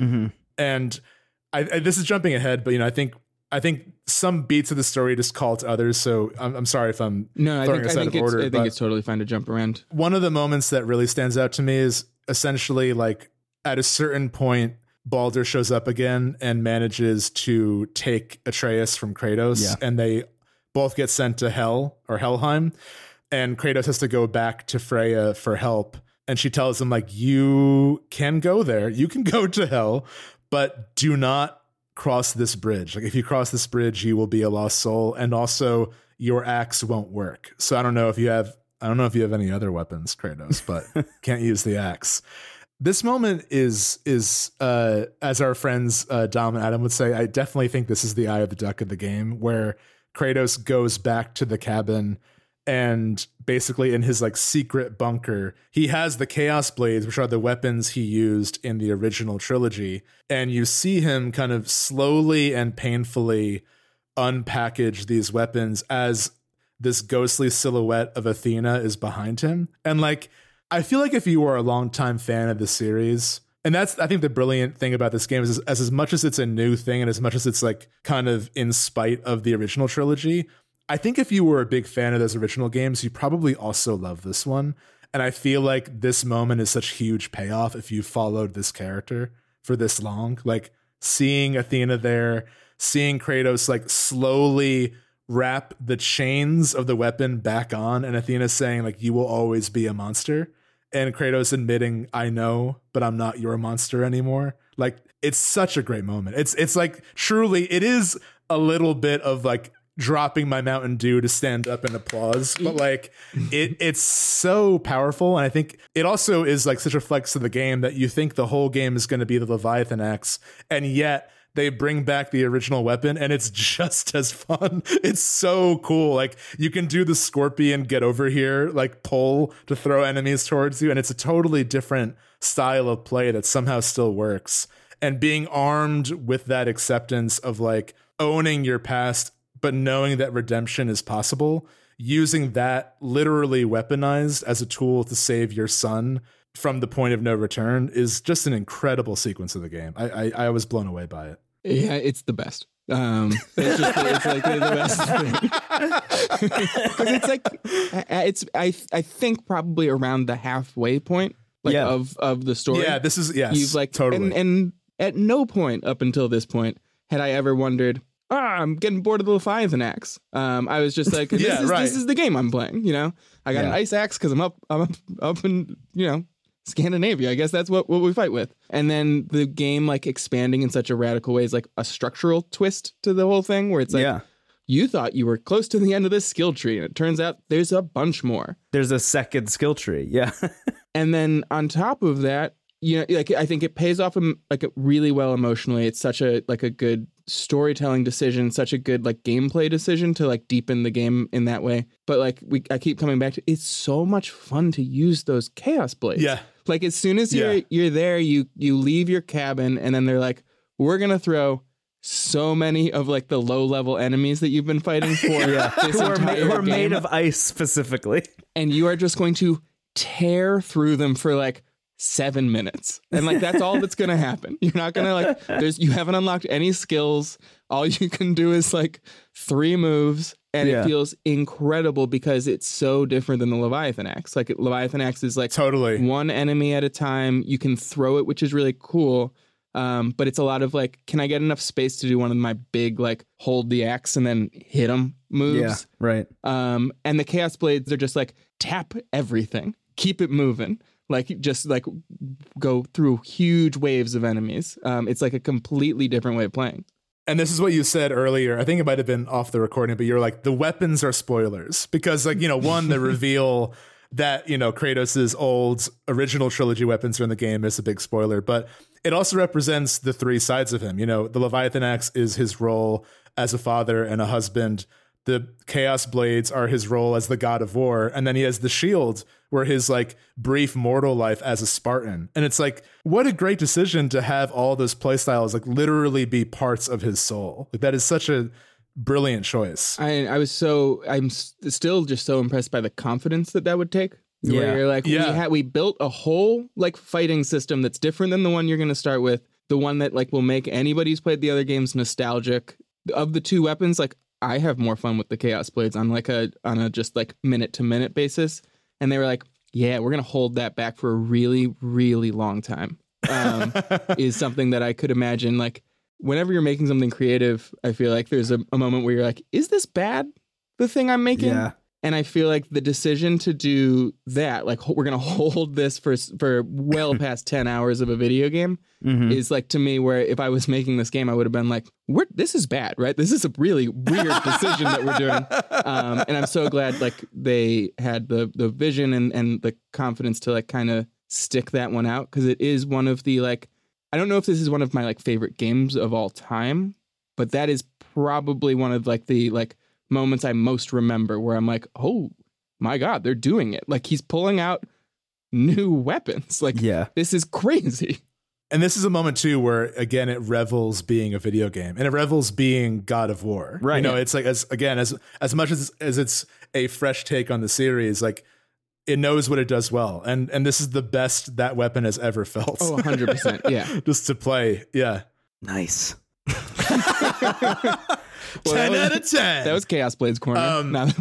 Yeah. So going back to Hell, I mean, Hell is always an interesting place to go. But it's just like some of the beats in Hell are interesting because at that point it's just Kratos and Mimir. And you learn that the souls that go to Helheim are people that die dishonorably, which essentially means like if you die of natural causes or of old age. Yeah, like, the rules are very strict. Yeah, which to me really sets up Ragnarok, because like hearing that both Kratos and eventually Atreus, who learns that later, are like, that's kind of messed up that Odin has such a chokehold over this world that he can also decide who gets to party in Asgard when they die and who has to go to like this dreary purgatory. And this also kind of goes hand in hand with this game over time establishing what traditionally in the Norse myth, there aren't really good guys and bad guys, but in general, it feels like when you read the myths,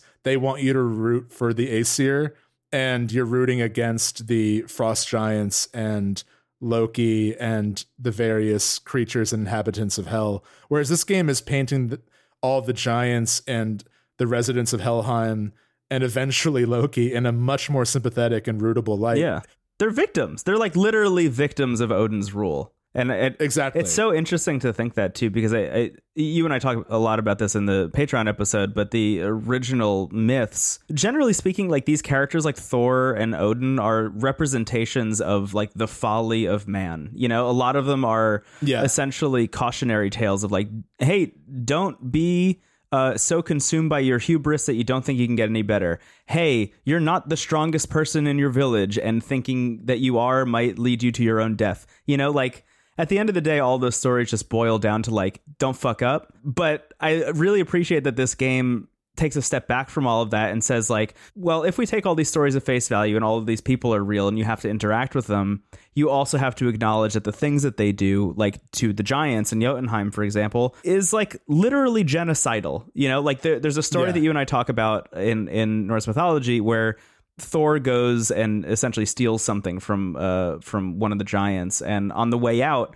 like 100 giants are chasing him out of Jotunheim, and Thor gets this big smile on his face and jumps off of the rams that they're riding on to escape back to Asgard because he's so excited to literally just slaughter 100 giants on his way out so he can go talk about it like with all of his friends when he gets back home. Like, that is the version of Thor that is in this game. When you hear Mimir talk about Thor and you hear Mimir talk about Odin, it is that horrible version of those people. And I kind of appreciate that. I mean, as we say a lot, and as you've already said on this episode, Stephen, but like those myths are meant to be retold and to be, you know, expounded upon over time. Like they're not supposed to stay as stagnant things that you pass down forever, completely untouched. You're supposed to, as society changes, revisit those things and see where you net out. And we're just kind of like in an era where we're looking back at those kinds of stories and saying, hey, that's really fucked up.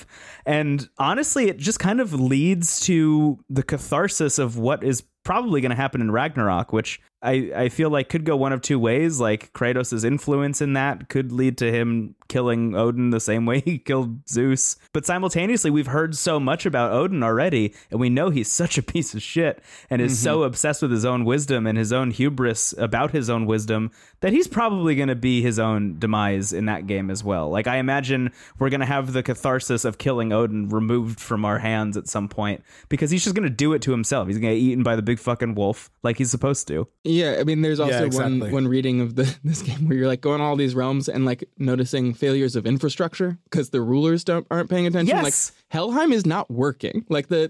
Even if you're like, okay, you only get to go to Valhalla if you die heroically in battle. So like 12 people a year go. And everyone else who dies, you got to go to hell. They're not getting to hell. Like the bridge isn't working. Like no one's like paying attention to anything. They got this whole scary part where Zeus is. There's the huge raven. You look at the big bird. Yes. I love that whatever big bird. Odin is focused on has led to the demise of like every one of the realms that you visit. And like, yeah, you kind of you have such a simple mission, but you keep fixing these little places a little bit. Mm-hmm. Like hell starts to still not a great system, but like they get to, like it starts to work again by the time you've found Atreus and left hell. Right. That's a great point because, I mean, all of God of War 3 is Kratos killing every god, and you can see how it messes up the world. Like, I remember the beginning with the big fight against Poseidon, and then you see, like, the tides are out of control, and, you know. But I never made that connection that, like, in this game, you are fixing all the realms, and they all are subtly broken. Like, it seems obvious in retrospect, but Midgard has no humans in it. But as you explore, you help mend the relationship between Brock and Sindri as brothers, and you also can help all these spirits like find peace in the afterlife. Like there are so many creatures and spirits that are unable to move on because like you're freeing these dragons. They're hung up on something. Exactly. And even Muspelheim, which is more of like an arcadey, like, can you fight this many enemies in 2 minutes, is like not as fiery as it should be and will light when Ragnarok begins. There's all like every realm is kind of out of order. That's a great observation. I also think that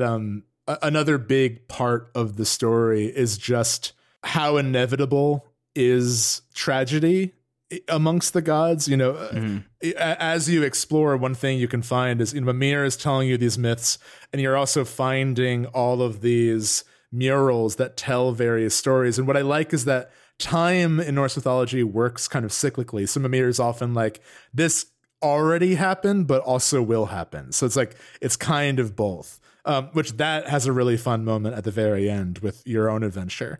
But I think as the player learns all of these stories, and as Kratos and Atreus hear all these stories, eventually Atreus is like, is this all that, I think he literally says at one point, is this all it means to be a god, is to like have sons kill fathers and brothers fight brothers? Like, does it always have to be this way? And I think what starts off as a quest to find peace in mourning becomes a quest in ending cycles and being like, we can be better, but we have to stop this pattern. And honestly, Ragnarok being the next story makes so much sense because that is a battle to end all things, but it's also the beginning of something new. So I'm really, really curious to see, like, as much as this game works as a standalone piece, and like you said, Brendan, if the off chance Ragnarok is a bit of a miss, like, this is still incredibly worth your time. I do think that like there's a part of the story that is a little incomplete without like that, like, what is the take on Ragnarok? Yeah. You know, what is the take on the new cycle? Because I find this story to be so focused on Kratos and Atreus as people, you know, like it's really like their internal struggle, I think, in terms of just like accepting themselves and figuring out who they are. Like in Atreus's case, very literally, like, hey, I'm a god now. But that doesn't really mean anything until they act on it. And I think that's what I feel like this game is setting up for Ragnarok.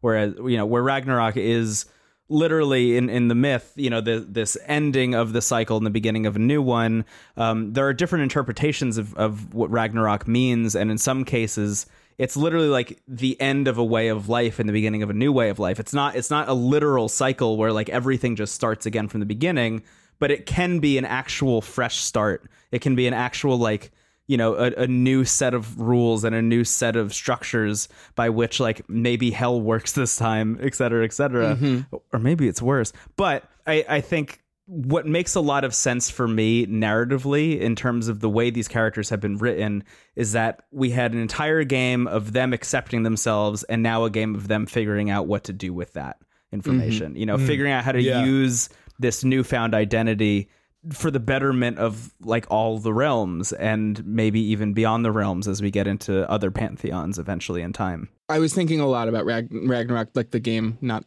the event in Norse mythology, as I was playing this, like partially because we're playing it so close to the release. But like an interesting thing is like pretty much right at the beginning, Mimir's a little bit like, oh yeah, Ragnarok, when the world's going to end. That's happening pretty soon, I think, like based on my calculations. He's like, the world serpent, he fought Thor already, got punched back in time. So he hates Thor, but he's here now. And like when he first brings it up, I think reflexively, I was a little bit like, ooh, end of the world, bad. We should probably stop that. And by the end of the game, I'm like, bring on Ragnarok. Let's do it. Yeah. Clear the board. Start on over. This one's not working. Yeah, this one clearly is busted. Yeah. Can't get worse. Can only be up from here. The fire giant seems to have a point. Let's let him at it.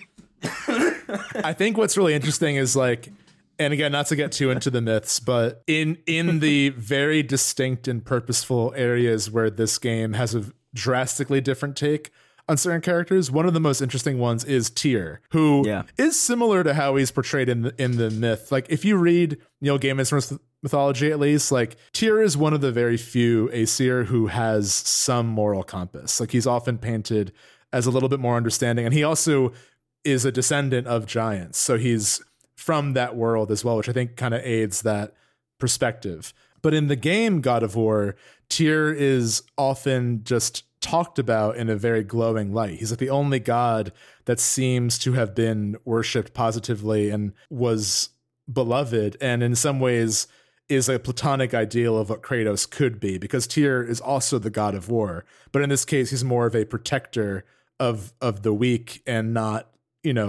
Ares. So I think that Tyr's involvement, whether he remains sort of a symbol and a goal for Kratos, or whether he actually becomes like a cast member in the next game, I'm really curious to see how that plays out. And I think, this is at the very end of the game, but I think we're kind of entering this discussion. But one of the final reveals is that Atreus was named Loki by his mother, who was Faye, but Laufey, Loki, son of Laufey. Again, if you know Norse mythology going in, you'll know right away that he's Loki, which is a fun decision. Yeah. But I think in addition to Kratos' split of, Spartan, God of War, and lovable dad, Atreus has his name Atreus and his name Loki. And you see both sides of that in the game. Even before you know he's Loki, you see when Kratos finally is vulnerable and tells his son everything, who he was, that they're both gods.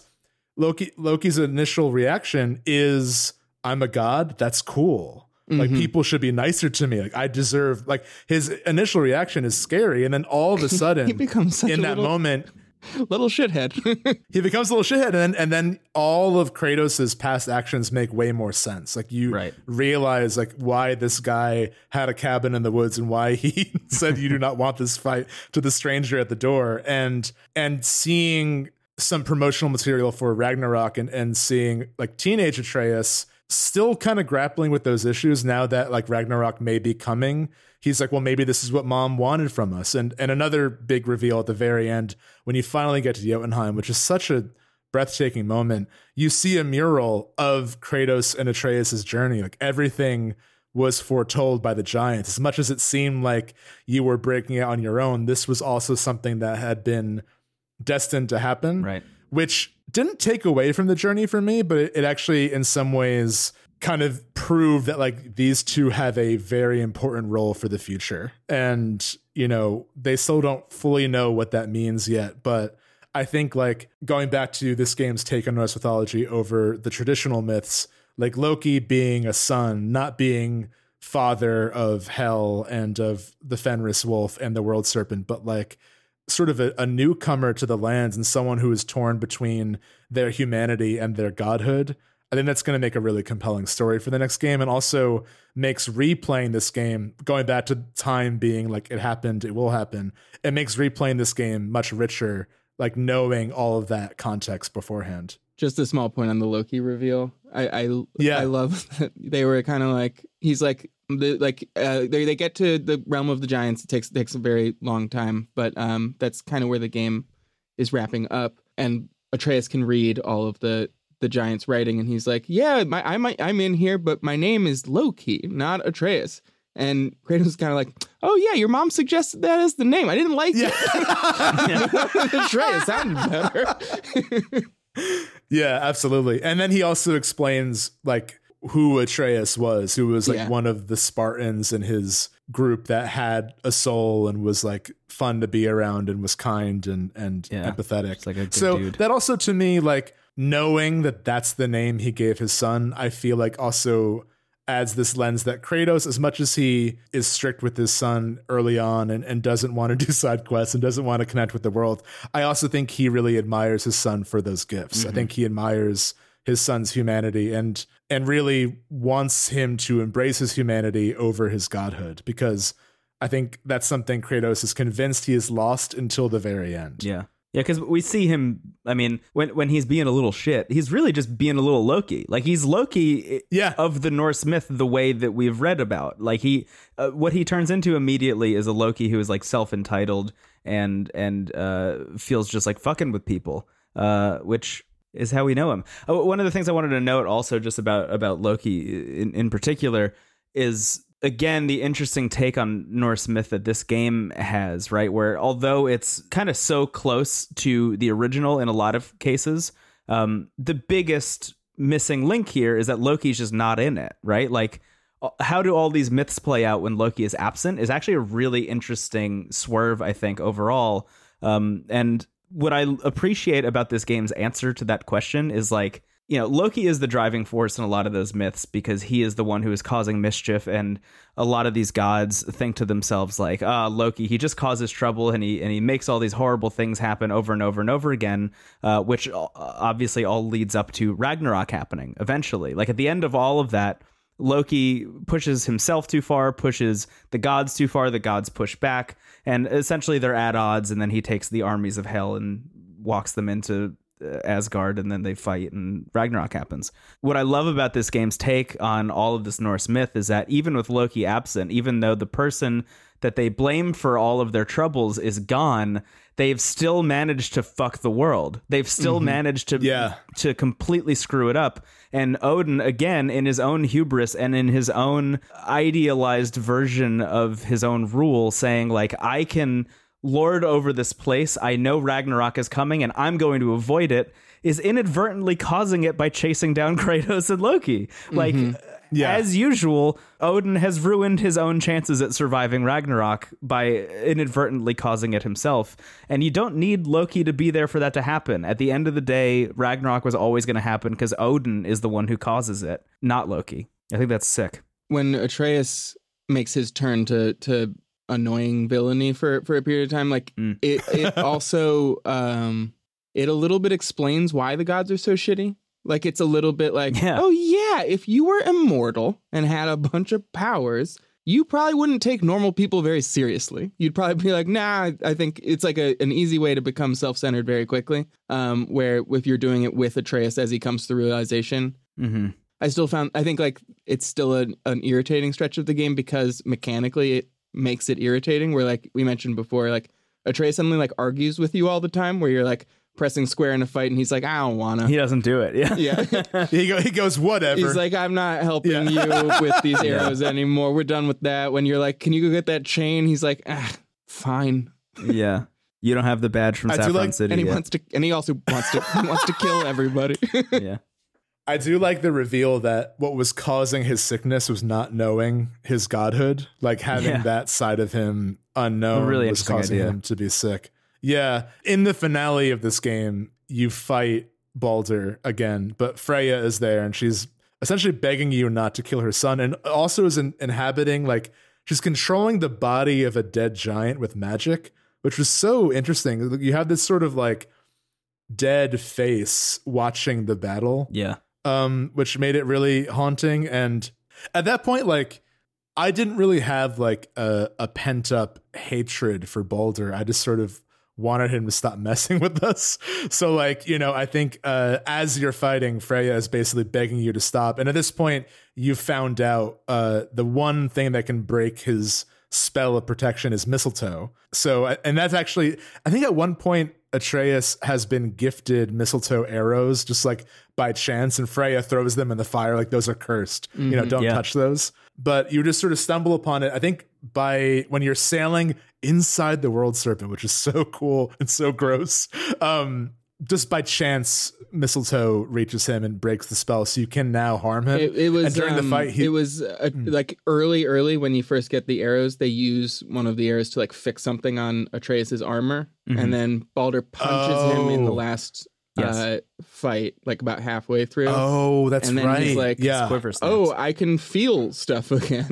Yeah. And then we Wow. kind of get more into it. But it's like I thought it was quite. I think it's because I played it twice that I could notice some of the nice little plot mechanics where they're like totally. seeding stuff really, really quite early. Mm-hmm. Yeah, and that's also, I mean, that placement of the mistletoe and his belt is one of the first moments where Kratos is like nurturing his son in any way. Being Like, helpful. we don't. Yeah, he's like, we tolerate pain, not broken equipment. And, Yeah. stitches Yeah. it together, which is a great dad line. But in the fight against Baldur, Freya is begging you to stop, and Baldur's just like pumped that he can feel pain again. He's just having the time of his life. He's like, yes, it hurts so much, I love it. But just has this unhinged desire to kill his mother for what she inadvertently put him through. A life of feeling nothing. So as the battle reaches its climax, Kratos listens to Freya and essentially lets go of Baldur and is like, just leave us alone. Like, we want no part of you, never return. And then he goes to kill Freya, and she's kind of fully accepting her fate, and you just sort of like watch as Baldur slowly chokes Freya. And I was like, man, this is really grim. It's like taking a very long time. It's really uncomfortable. And then Kratos enters the scene. It goes like, the cycle must be broken. We can do better. It just cracks Baldur's neck. It's pretty gnarly.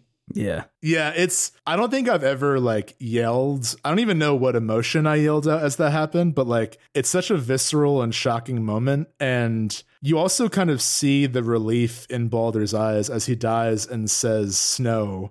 And then the light leaves his eyes. And like, it's this moment of heroism in some ways on Kratos' end, because he saved Freya's life for one. And in some ways he is breaking the cycle. He's seeing this pattern of children killing their parents and is stepping in and being like, I will accept my role as the force that stops this. Even if it's not what you want, I'm going to end this pattern here and now. And me and my son will do better and set a new standard for the gods. It's interesting because he's definitely breaking a cycle, like that cycle of God children killing God parents, but he's not breaking his own. Like Right. he's still Exactly. the like executioner. It's like it's kind of He striking. still knows how to do one thing. Yeah. Comparing to like the only other game I'd played was God of War 3, where it's like all I remember is you punch Zeus for a very long time until he dies. And it's like, the game is very much just like, you're beating the shit out of Zeus. Isn't that cool? Yeah. And then this ending where like it's like violent, but really quick and like pretty sad. And you're just like, I wish he didn't have to do that. And you weren't even sure if he was going to. Yeah. Maybe heroism is a strong word. I think, a constant beat as well is like Zeus was Kratos' father, worth mentioning, and he killed his own father, which is something that is like one of the main things that haunts him.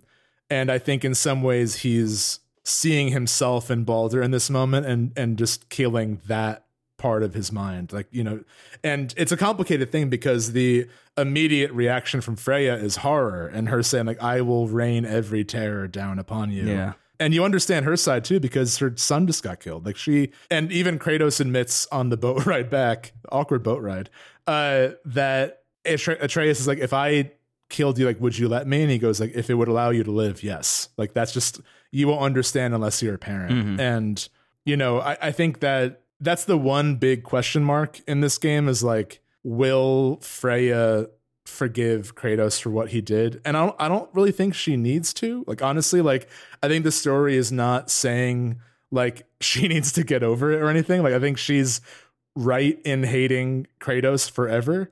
I'm just really curious how that's going to play out in Ragnarok, because I can't help but imagine Freya's going to be the wild card in that whole battle. Because I don't think Kratos or Atreus want to fight Freya at all, but she, at least based on the trailer, definitely wants to fight Kratos. So yeah, it's a very sad moment, but it's also like, it's a mix of emotions. It's like you said, Brendan, it's an end of one cycle and the beginning of another, and also is sort of a flat line for Kratos as like, what are your talents? I kill things. Yeah. But what does that mean? What are you actually killing here?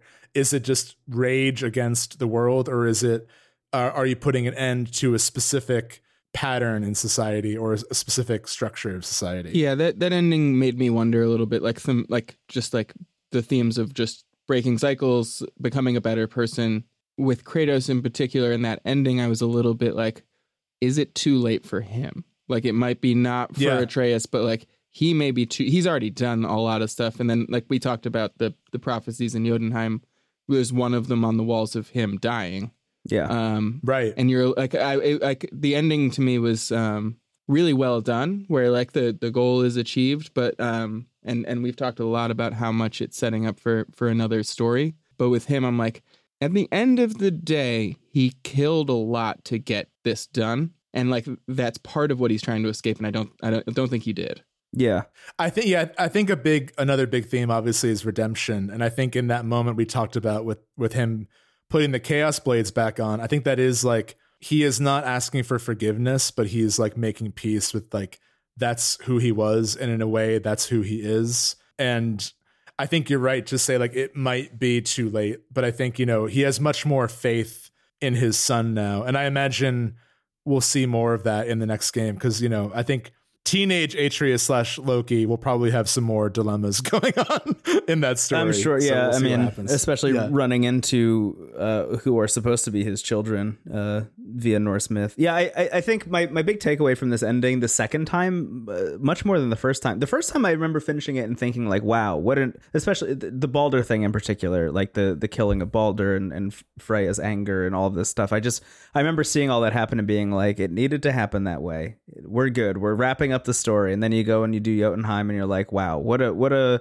wonderful conclusive ending. They don't need to do anything else. I know that Ragnarok is probably coming, but like, I feel pretty good about this story and I'm excited to see what the next story is.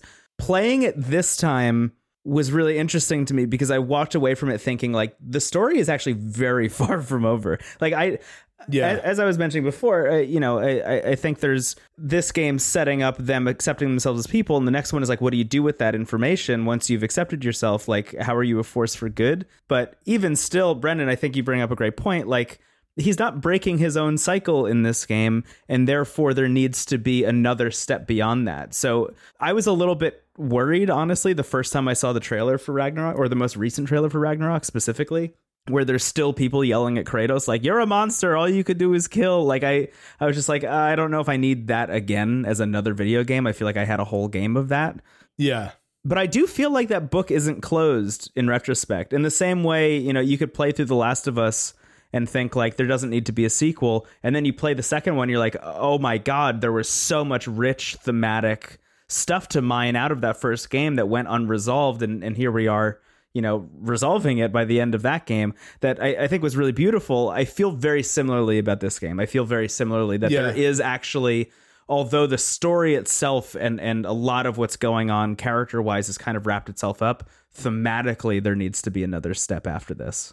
Yeah, I think both games there end with a very big decision that's made. Yeah. And it's not like really, you know, I think you could, and then it's like, okay, you leave that experience talking about, was that the right thing to do or not? And I think in the case of The Last of Us, the sequel is all about exploring that decision and not whether it was right, but whether or not the character stands by it, you know? And I think that's the more interesting thing is like, will Kratos regret this? Because I mean, it's no coincidence that in the myth as well, the death of Baldur is the thing that starts Ragnarok. You know, that is the moment Loki pushes everyone too far.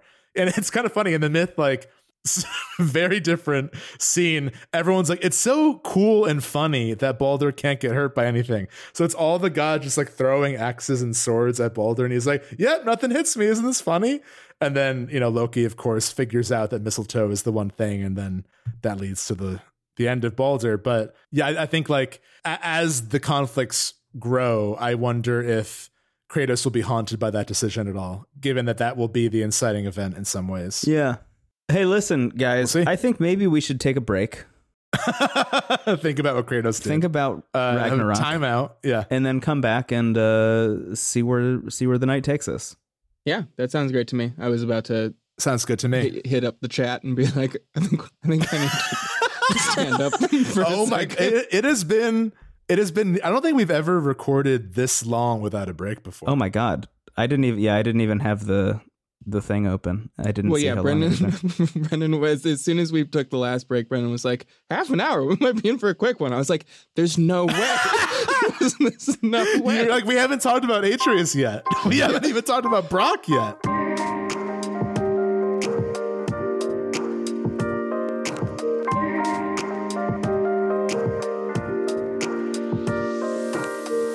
Hello, welcome back to the show. We're gonna just, I guess, go over some like stray stuff that didn't come up in the previous segment. I want to start off this segment by mentioning that I just am on IMDb, as you know, one is.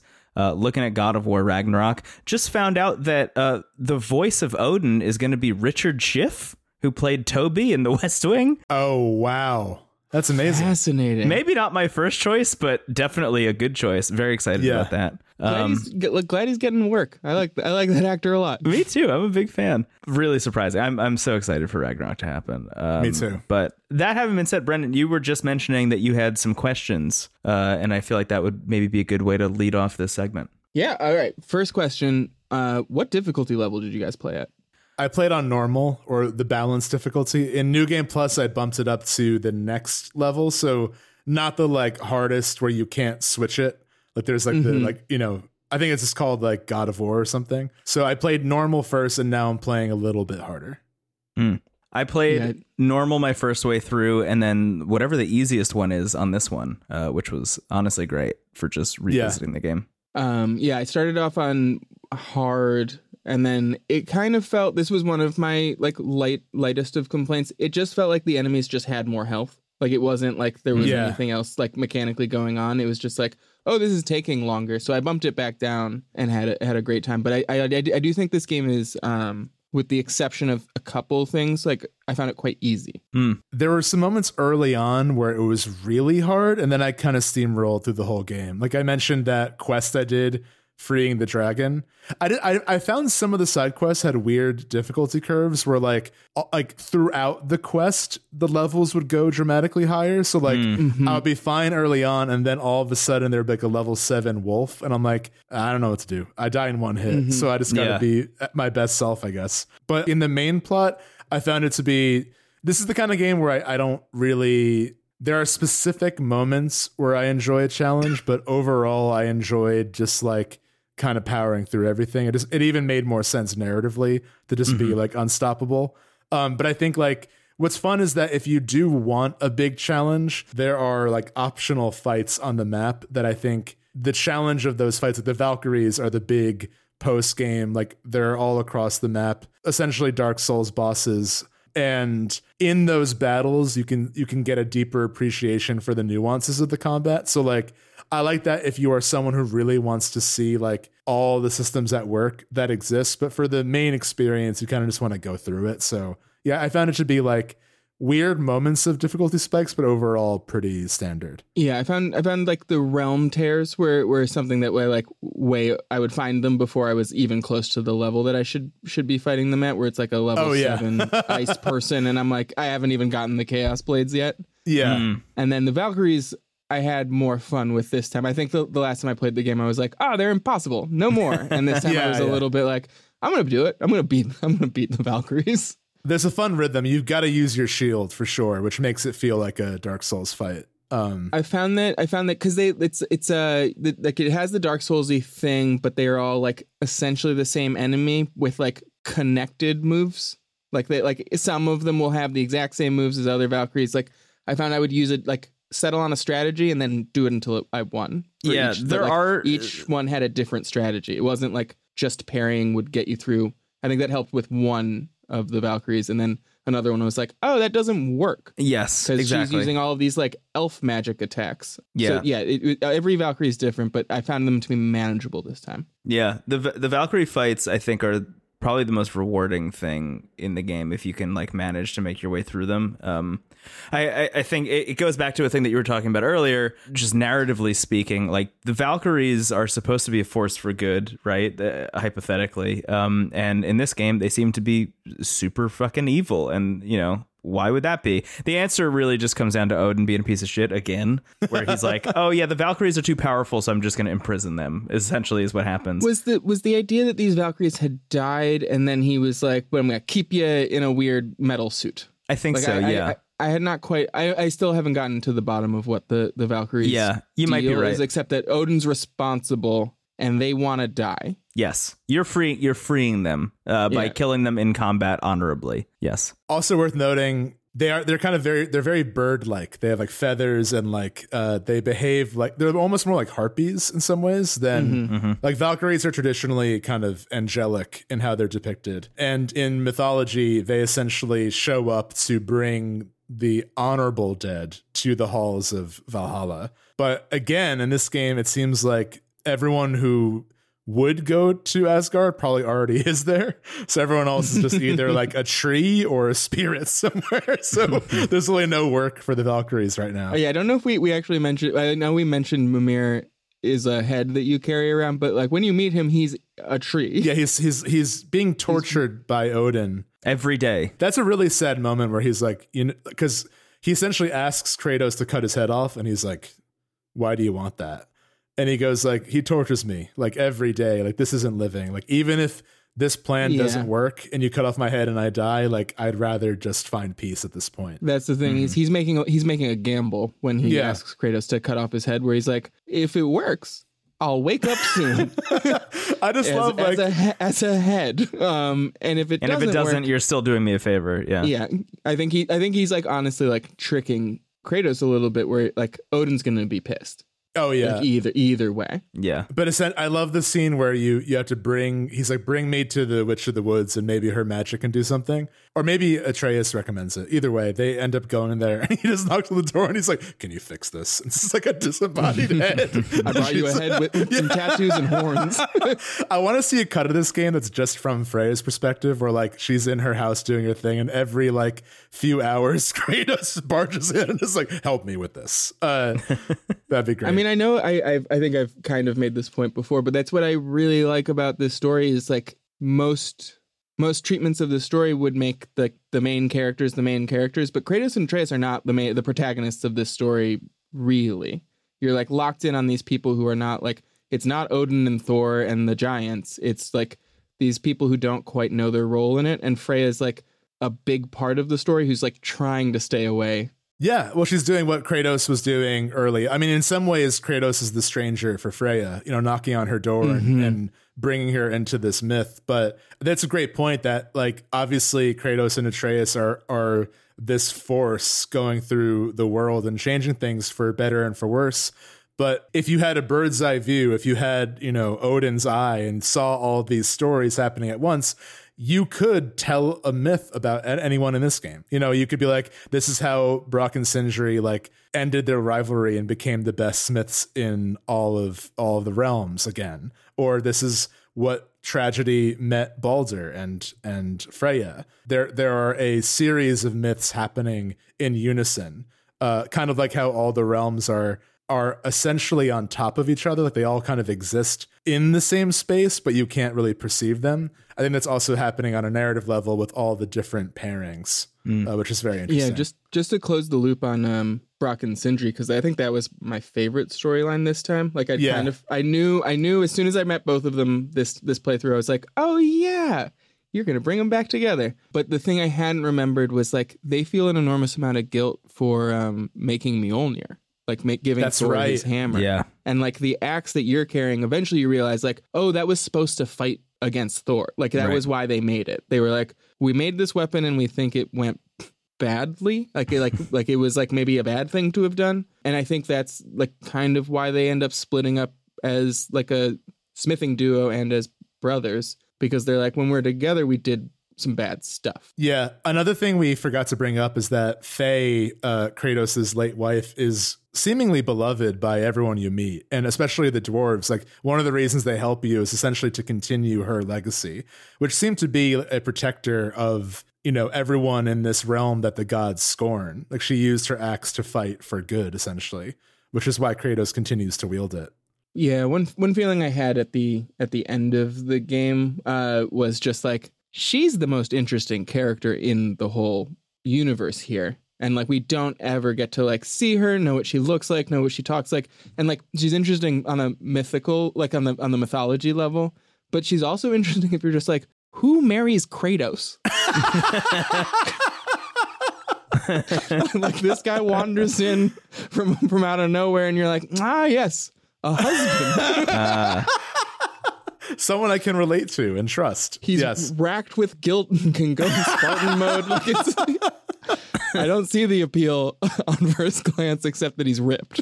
Yeah, I feel like there's definitely, I mean, I think you're right that the thing is, if we got to see her, it would spoil a lot, you know? Like I think. Yeah, no, I just want I want a prequel. Oh yeah, and I wonder if we'll get flashbacks in Ragnarok, honestly. I could see that happening. But I think you're right that like she's so fascinating because she's also not a god. She's this major player in this world that she was a giant, theoretically, even though she wasn't like actually huge. She was from Jotunheim, which is why, you know, the murals on the wall and everything. And it's implied that she kind of foresaw that journey. And one of the many reasons she told them to go there, which, you know, once you get to the highest point in Midgard, you learn like, oh, she meant like the highest point in the realm of the giants, the actual highest point. Yeah. But yeah, I do wish we got a little more from her, and hopefully we'll get that in Ragnarok potentially. Yeah, it's obviously a function of the story where like it can't be the focal. Like they need to be in the dark. It needs to like it all circles back at the end. I understand like but definitely at the end I was like, oh, she's so interesting. Yeah, especially the whole like, game could have been about her. Who does Brock and Sindri love that much? You know, like those kinds of things. When you meet the people who have met Faye and they speak about her with such a high regard, you're like, you're an asshole to me. Yeah. Wait, how great was this person? Like, you just want to meet somebody that great, you know? Absolutely. It's like meeting a friend of a friend that you always hear about. She's kind of like Tyr, where like those are two characters that are not present at all, that are revered by everyone. That's very interesting. Yeah. Tyr seems like a chiller. Yeah, Tyr seems great. And in some ways, he seems to be like a bit of a combination of different gods from the myths. But I'm really curious. That's that's another really big seed of intrigue planted for the next game. So I don't Tyr is similar to like Baldur, I guess, like just like maybe he had heard the name before this game, but definitely not aware of the story. And my read was that Tyr is dead, like in the game. Yeah, it seems like Tyr. Like now that we're talking about him again, I'm realizing I might have been premature in that. It's just like he's gone. That happened a long time ago. That was my assumption, but he could. The implication seems to be that he's been gone for so long that he's presumed dead. Got it. Okay, that makes sense. At least that was my read this time around. I always just kind of assumed he was dead. But I mean, I don't want to spoil too much, but it seems like in the trailer, there's a guy who I am assuming is Tyr in it. Okay. Like hanging out with Kratos and Atreus. So it's possible that we might end up meeting Tyr, unless that's a different dude. But that seems to be the case. Is like my like top level read on it by the time I wrapped this game was like, yeah, Tyr was too nice. Everybody liked him too much, and Odin didn't like that, so he killed him. Mm-hmm. It's if you stand out too much, Odin, you become a target of Odin, basically. Exactly. Yeah. Yeah, I think were there any other, as we're kind of just like talking about moments of the game, were there any other standout moments? I mean, the game is full of them, but like, were there any places or quests or moments that really stood out to you that you want to talk about while we're together? Yeah, the thing that I'm most shocked by every time I play this game is the black breath coming out of the mountain. Yeah. Like when you're going to what you think is the highest peak in all the realms, and it turns out it's not.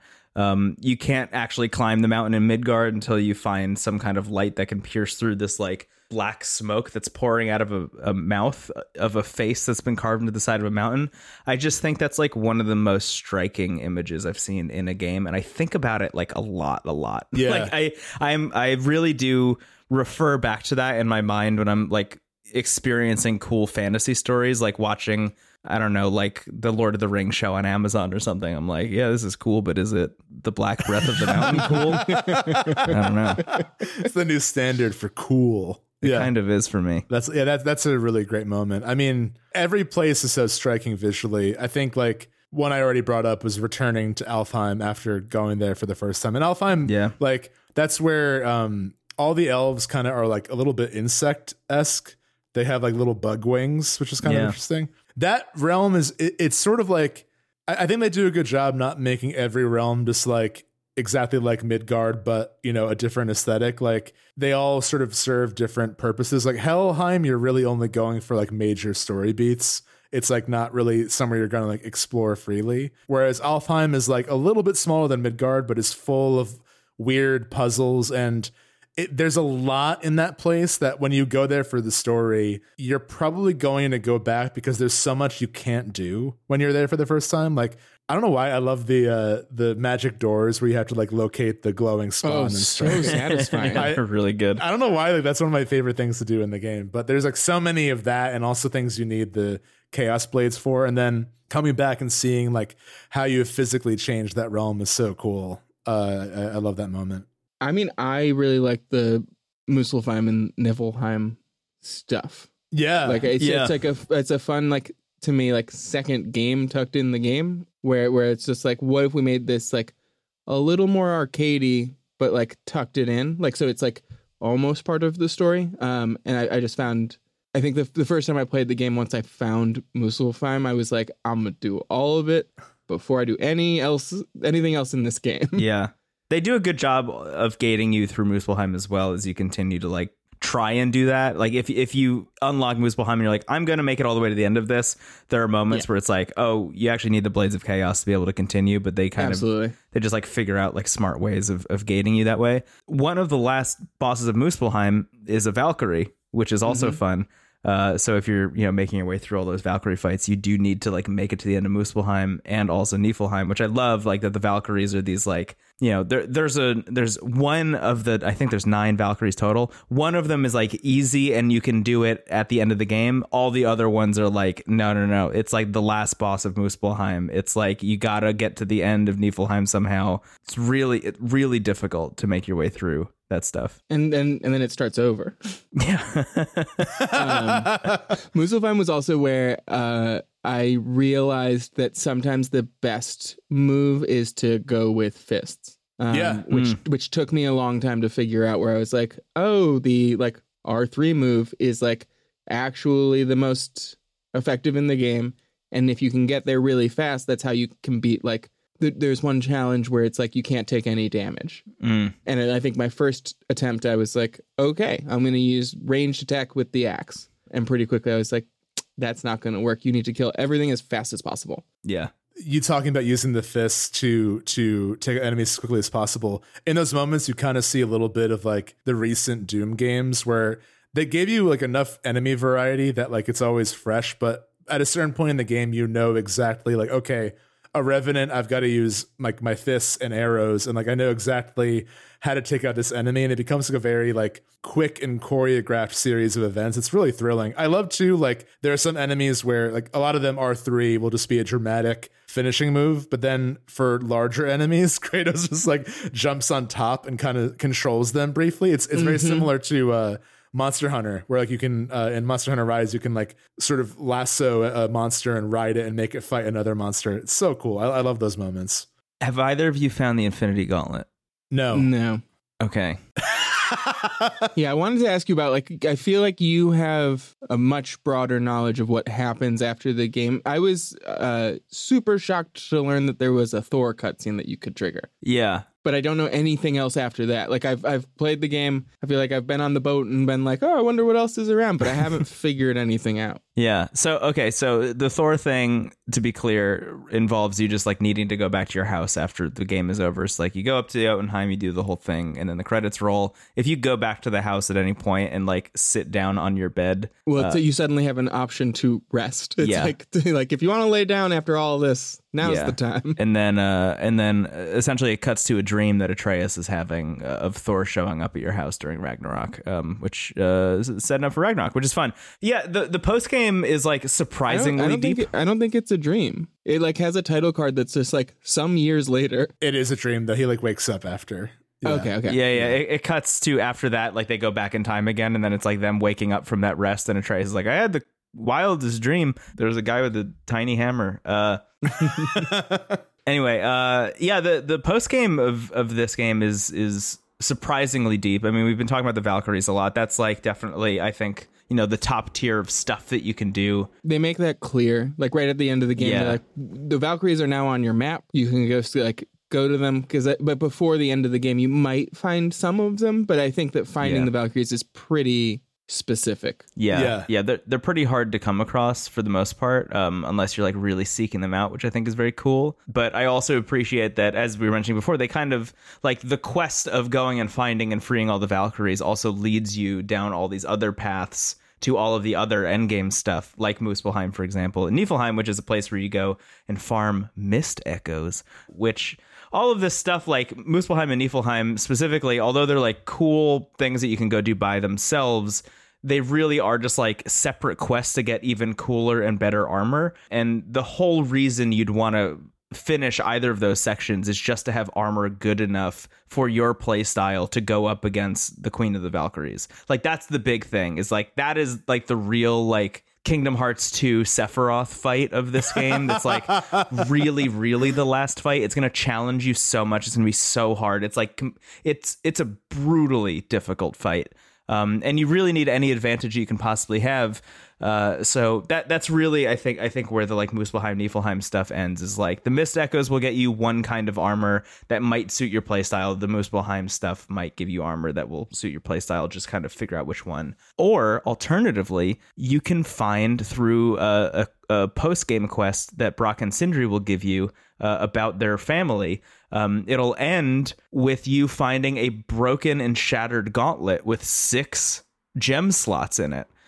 And if you go and find that and bring it to Brock and Sindri, they will repair it and allow you to start going and finding through all the realms, literally 6 Infinity Stones. They're not really being too coy about where this is coming from. Like the gems, they're just runes that you can slot into this gauntlet that you have. The gauntlet becomes I forget what it's called. It's your like enchantment or whatever that you can equip. And then you can equip runes to that. And they're like Andvari's Soul, Eye of the Outer Realm, Muspelheim's Eye of Power, Ivaldi's Corrupted Mind, Asgard's Stone of Existence, Njord's Temporal Stone. Like those are just the Infinity Stones from Marvel's stuff. And essentially what you can do is just pick all of them and equip them all to this gauntlet. And if you can equip all of them to the gauntlet, what happens is whenever you like press the R3 button, you shoot out this big like Infinity Stone blast that just like knocks everything in front of you back. It That's rules. awesome. And it's like really helpful when you're fighting the Valkyries. If you go and you get that gauntlet and you equip all those stones and you go fight the Valkyries, it's like surprisingly a lot easier to do because you can essentially stagger them like mid-move instead of going and like trying to parry and then attack or trying to just block and tank and attack. You can instead use the Infinity Gauntlet and just kind of push them back mid-animation and then just like, you know, beat them up. It's honestly, I think the process of finding it and putting it together also is really rewarding and like worth doing. And it's just amazing that it's in there. Oh, I think I'm going to go do this tonight, maybe. It sounds fun. It's really cool. It's a really cool experience. There's like other stuff, you know, hidden around the game that's really cool. But that in particular to me is like, I can't believe that that's just in the game and you could not know at all that like you could find any of those gems individually and not really piece together that it's one of the Infinity Stones, you know? Yeah, I think I have a couple of you probably the do. thing the stones you were listing. I was like, oh yeah, I found at least a couple of these. Yeah. I thought it was just stuff you could equip to your totally normal armor. Again, it's just another magic trick this game is pulling, which is honestly really cool. That's like in Final Fantasy VI, there are some late game weapons that just look like lightsabers, which is a similar deal where it's like if you have the curiosity, you can just find other IP in this game somehow. Yeah, that's a lot of fun. Yeah. What runic attacks were you guys using? What's the setup? Because so I found the did anybody do the ice beam for the axe? I never did. Yeah, I liked the they give you a little like video of what it's going to look like, which I appreciate. And I remember being like, oh, that looks cool, but I never used it. That one felt it was like too good. Like it does so much damage. Like it was just like, I was like, oh, this one's broken. I'll never take it off my axe. Freezes people. Yeah, I mean, that one's really good. It's like the first thing I do when I run into any boss. I'm like, give him a beam. Give him the beam. Start off on the right foot. I use Hell's Touch for a lot of the game for R1, which is just like a quick blast around you that just like briefly stuns enemies. I found it was really helpful because a lot of enemies like to get behind you because they know this game is a over-the-shoulder third-person game and they want to win. So using that ability really is a great, just like, okay, get off me, and then I can make my next move. I found that to be pretty helpful. Eventually, I changed it to, I forgot the name of it, but similar move, but it had a little bit of a bigger wind-up where I think it might have been Fury of the Frost Giants, where he would like swing his axe, and then there was like a big radius of ice. That was the one mine. I used for the heavy attack was just adding frost damage to the axe. So like it would just add that to future hits, which seems to just be a button in Ragnarok. Like that ability is just something you can do if you hit triangle in the next game, which is very funny to me. But those are the main runes. Yeah, it seems like Ragnarok, at least based on what we've seen from Ragnarok, it seems like the focus is, you know, how they're expanding combat specifically is like really leaning into making you use elemental attacks even more so, and just like mapping that to the triangle button. So whenever you're using the blades or the axe, I'm also really curious if there's gonna be a third weapon. Do you think they're gonna add a third one? I mean, I think like the big like Chekhov's gun is like, do you get Thor's hammer? You know, because like the Leviathan Axe has Mjolnir-esque things where you can call it back.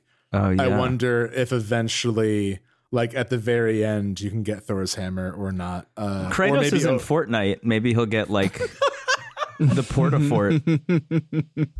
I know I should have been ready for that, but I really wasn't. That was a gut punch. Steven, it's time. This is the Fortnite segment. It's happening here. What kind of Fortnite do you think Kratos will have in Ragnarok?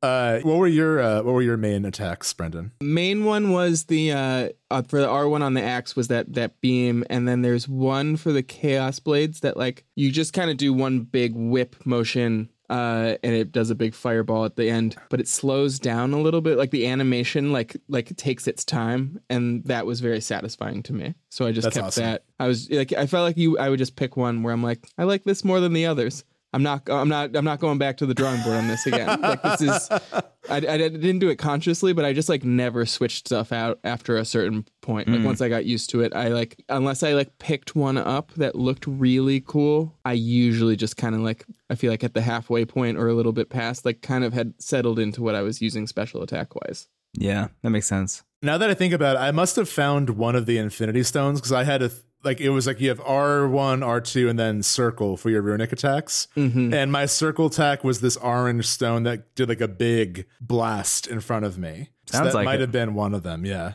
Yeah. I had one that was like called like Eye of the Realm Tear, and it did like made the whole like air rippley, but I really liked that one. Oh, that's Yeah. cool.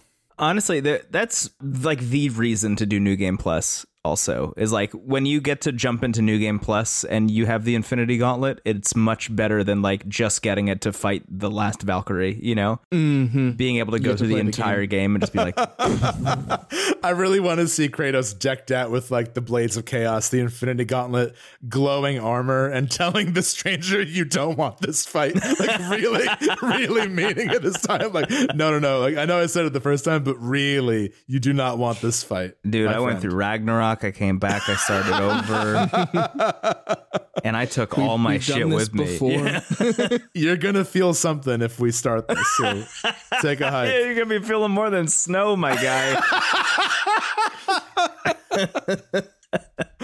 Oh my god. On that note, maybe do we want to wrap up? Unless Brendan, do you have anything else you want to talk about? No, I think the thing I was surprised about was just like how much.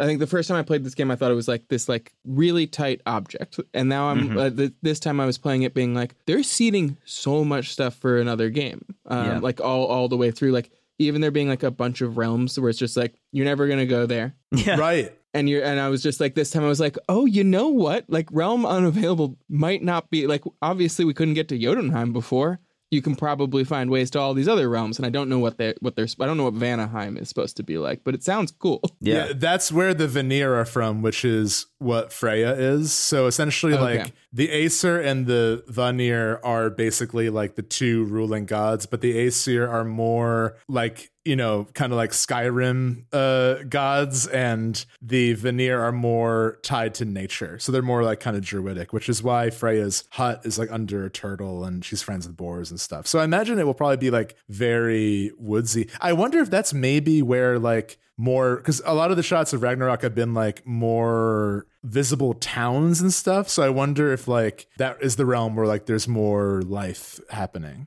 We'll see. I imagine it will end in Asgard in some capacity. Like it has to. I am thrilled to go check out Asgard in this game. I am like, that is the reason I am so excited to check out Ragnarok. Like more than anything else, I just want to see what Asgard looks like in this world. It's gonna be so fun. Yeah, they made the fog realm exciting. You can make Asgard exciting. It's not just the fog realm. They're like, yeah, no, air's poison. Awful. Yeah, air's poison. And I love Mimir's like, why are we here? Like, what is that to here? There's this guy, all he did was make the air poisonous and build mazes. And die.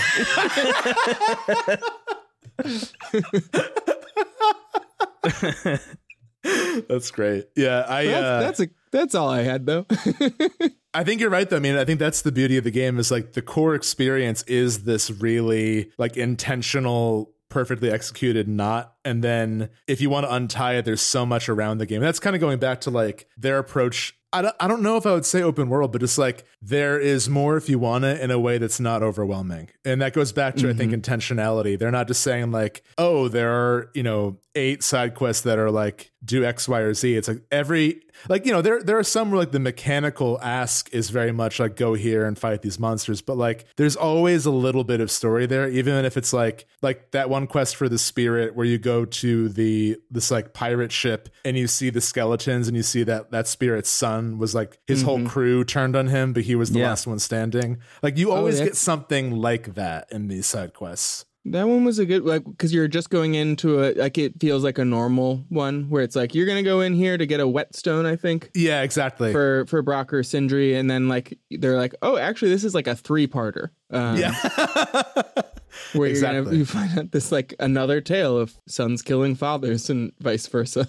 Yeah. I think it's telling that usually when we record a bonus, it kind of feels like, we have spent a lot of time and energy on a game, and it's sort of like a closing the book on it in some way. And in this case, I really just want to play it again.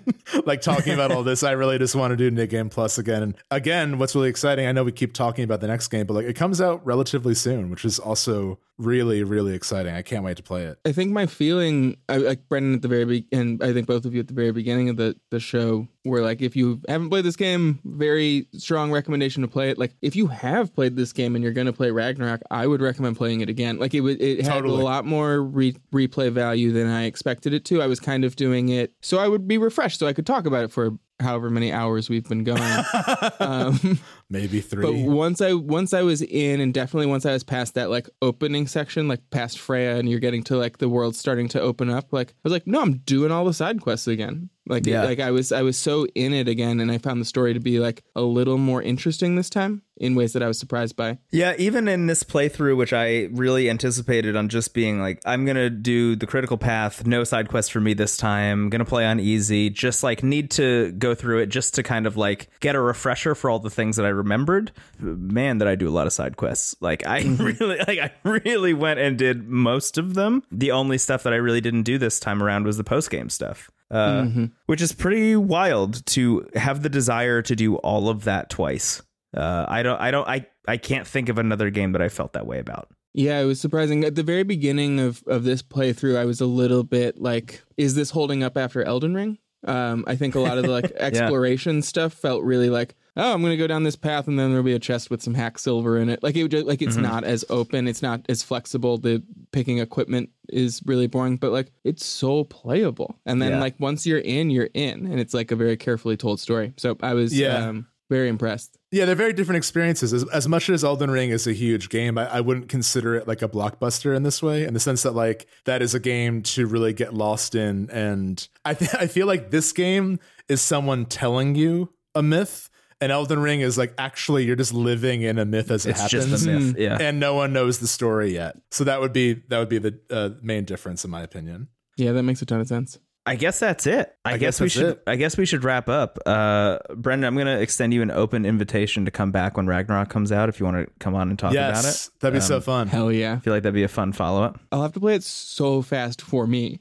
Because I told Brendan and Steven this before, but they told me months ago that I'd be doing this in September, and I started playing God of War immediately. I was like, that day, I was like, I gotta download it again and get started. And they both didn't play it for probably a month and beat it before me so quickly. Like, I just got a group text where it was like, Brendan's like, finished, rolled credits. And Steven's like, I think I'm maybe an hour left from the end. And I was like, I got the Chaos Blades after 4 weeks. This is one where I'm really glad I started early because like I'm glad I got a chance to savor it a little bit, even though like it was still pretty quick. There are some bonuses where like I remember I loved Mother 3 and I loved that episode. It's one of my favorites we've done, but I finished Mother 3 minutes before we started recording. Not the ideal way to play a game or record an episode about it. So I think I'll carry forward the God of War lesson. Start a little early. Enjoy it. Yeah. And also, no pressure to finish God of War Ragnarok before we talk about it, by the way. I imagine we'll probably just discuss the opening couple hours, but also we'll see where I'm at. I don't know. I'm feeling the pull. Brendan, thank you so much for coming on this episode of the show.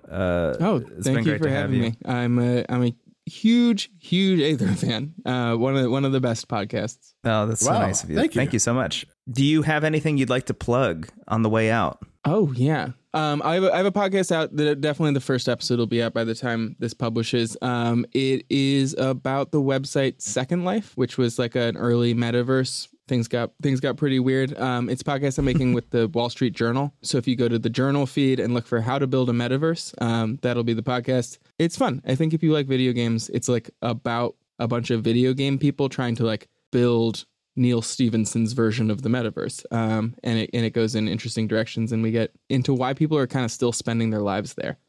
So yeah, I'm fine. I think it's good. I'm looking forward to hearing it. Yeah. If it sounds interesting, how to build a metaverse, the Journal. Nice. Steven, what do you want to plug? There's this cool game where you play as a dad and his son, but the son doesn't know he's a quarter giant. So you've got to take a very long hike and you're hunted by a dude with the mullet who can't feel anything. You cut off a guy's head, you go inside a big worm, and then it ends. So I think you're going to really enjoy that. Worm with a Y. Worm with the Y is a good podcast name. I don't know for what, but I feel like I'm just going to throw it out there. Like, that's a great idea. Thanks for listening to Worm with the Y. We're talking about feeling nothing. Anyway, nothing big right now. I'm happy we finally recorded this. This has been like you said at the beginning. It's one of those episodes we've been wanting to do for forever. So I'm really glad we finally did. I had a lot of fun with you both. Yeah, I imagine this won't be the last time we talk about this game also, because I mean, there are still things that I feel like I could talk about for a long time, but I feel like keeping it concise, keeping it restrained, just like God of War 2018 is probably the move.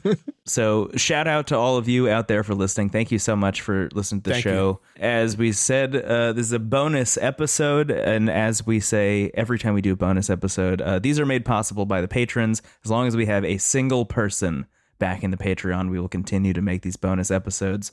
You can find that at patreon.com/intothecast. Thank you so much, everybody who's doing that. The $1 tier will get you access to an entirely separate feed of different bonus episodes just for patrons that we make kind of on a whim. We also have a $5 tier, which gives you access to an Airtable, which has a list of every game we've ever talked about, every episode that we've recorded, including upcoming games that we're excited about and upcoming plans for future episodes. So if you want a little like behind the scenes look into what we're planning, what we're working on, our ideas for bonuses and things like that, you can check that out. Thank you so much to everybody who has done that. Outside of that, you can go to intothecast.online, which is our link to pretty much everything, including your access point to the Discord, which is very lively and fun and cool and growing and evolving every single day. Come be a part of that. All of that having been said, time to sign off. My name is Brendan Bigley. You can find me on the internet at Brendan Bigley. It began, it ended, it will happen, it is happening. You can find me at Steven Hilger. Thank you so much for listening. Have a wonderful day. Take a long walk, maybe to the highest point in the realm. It'll be nice. Bye-bye. Bye-bye.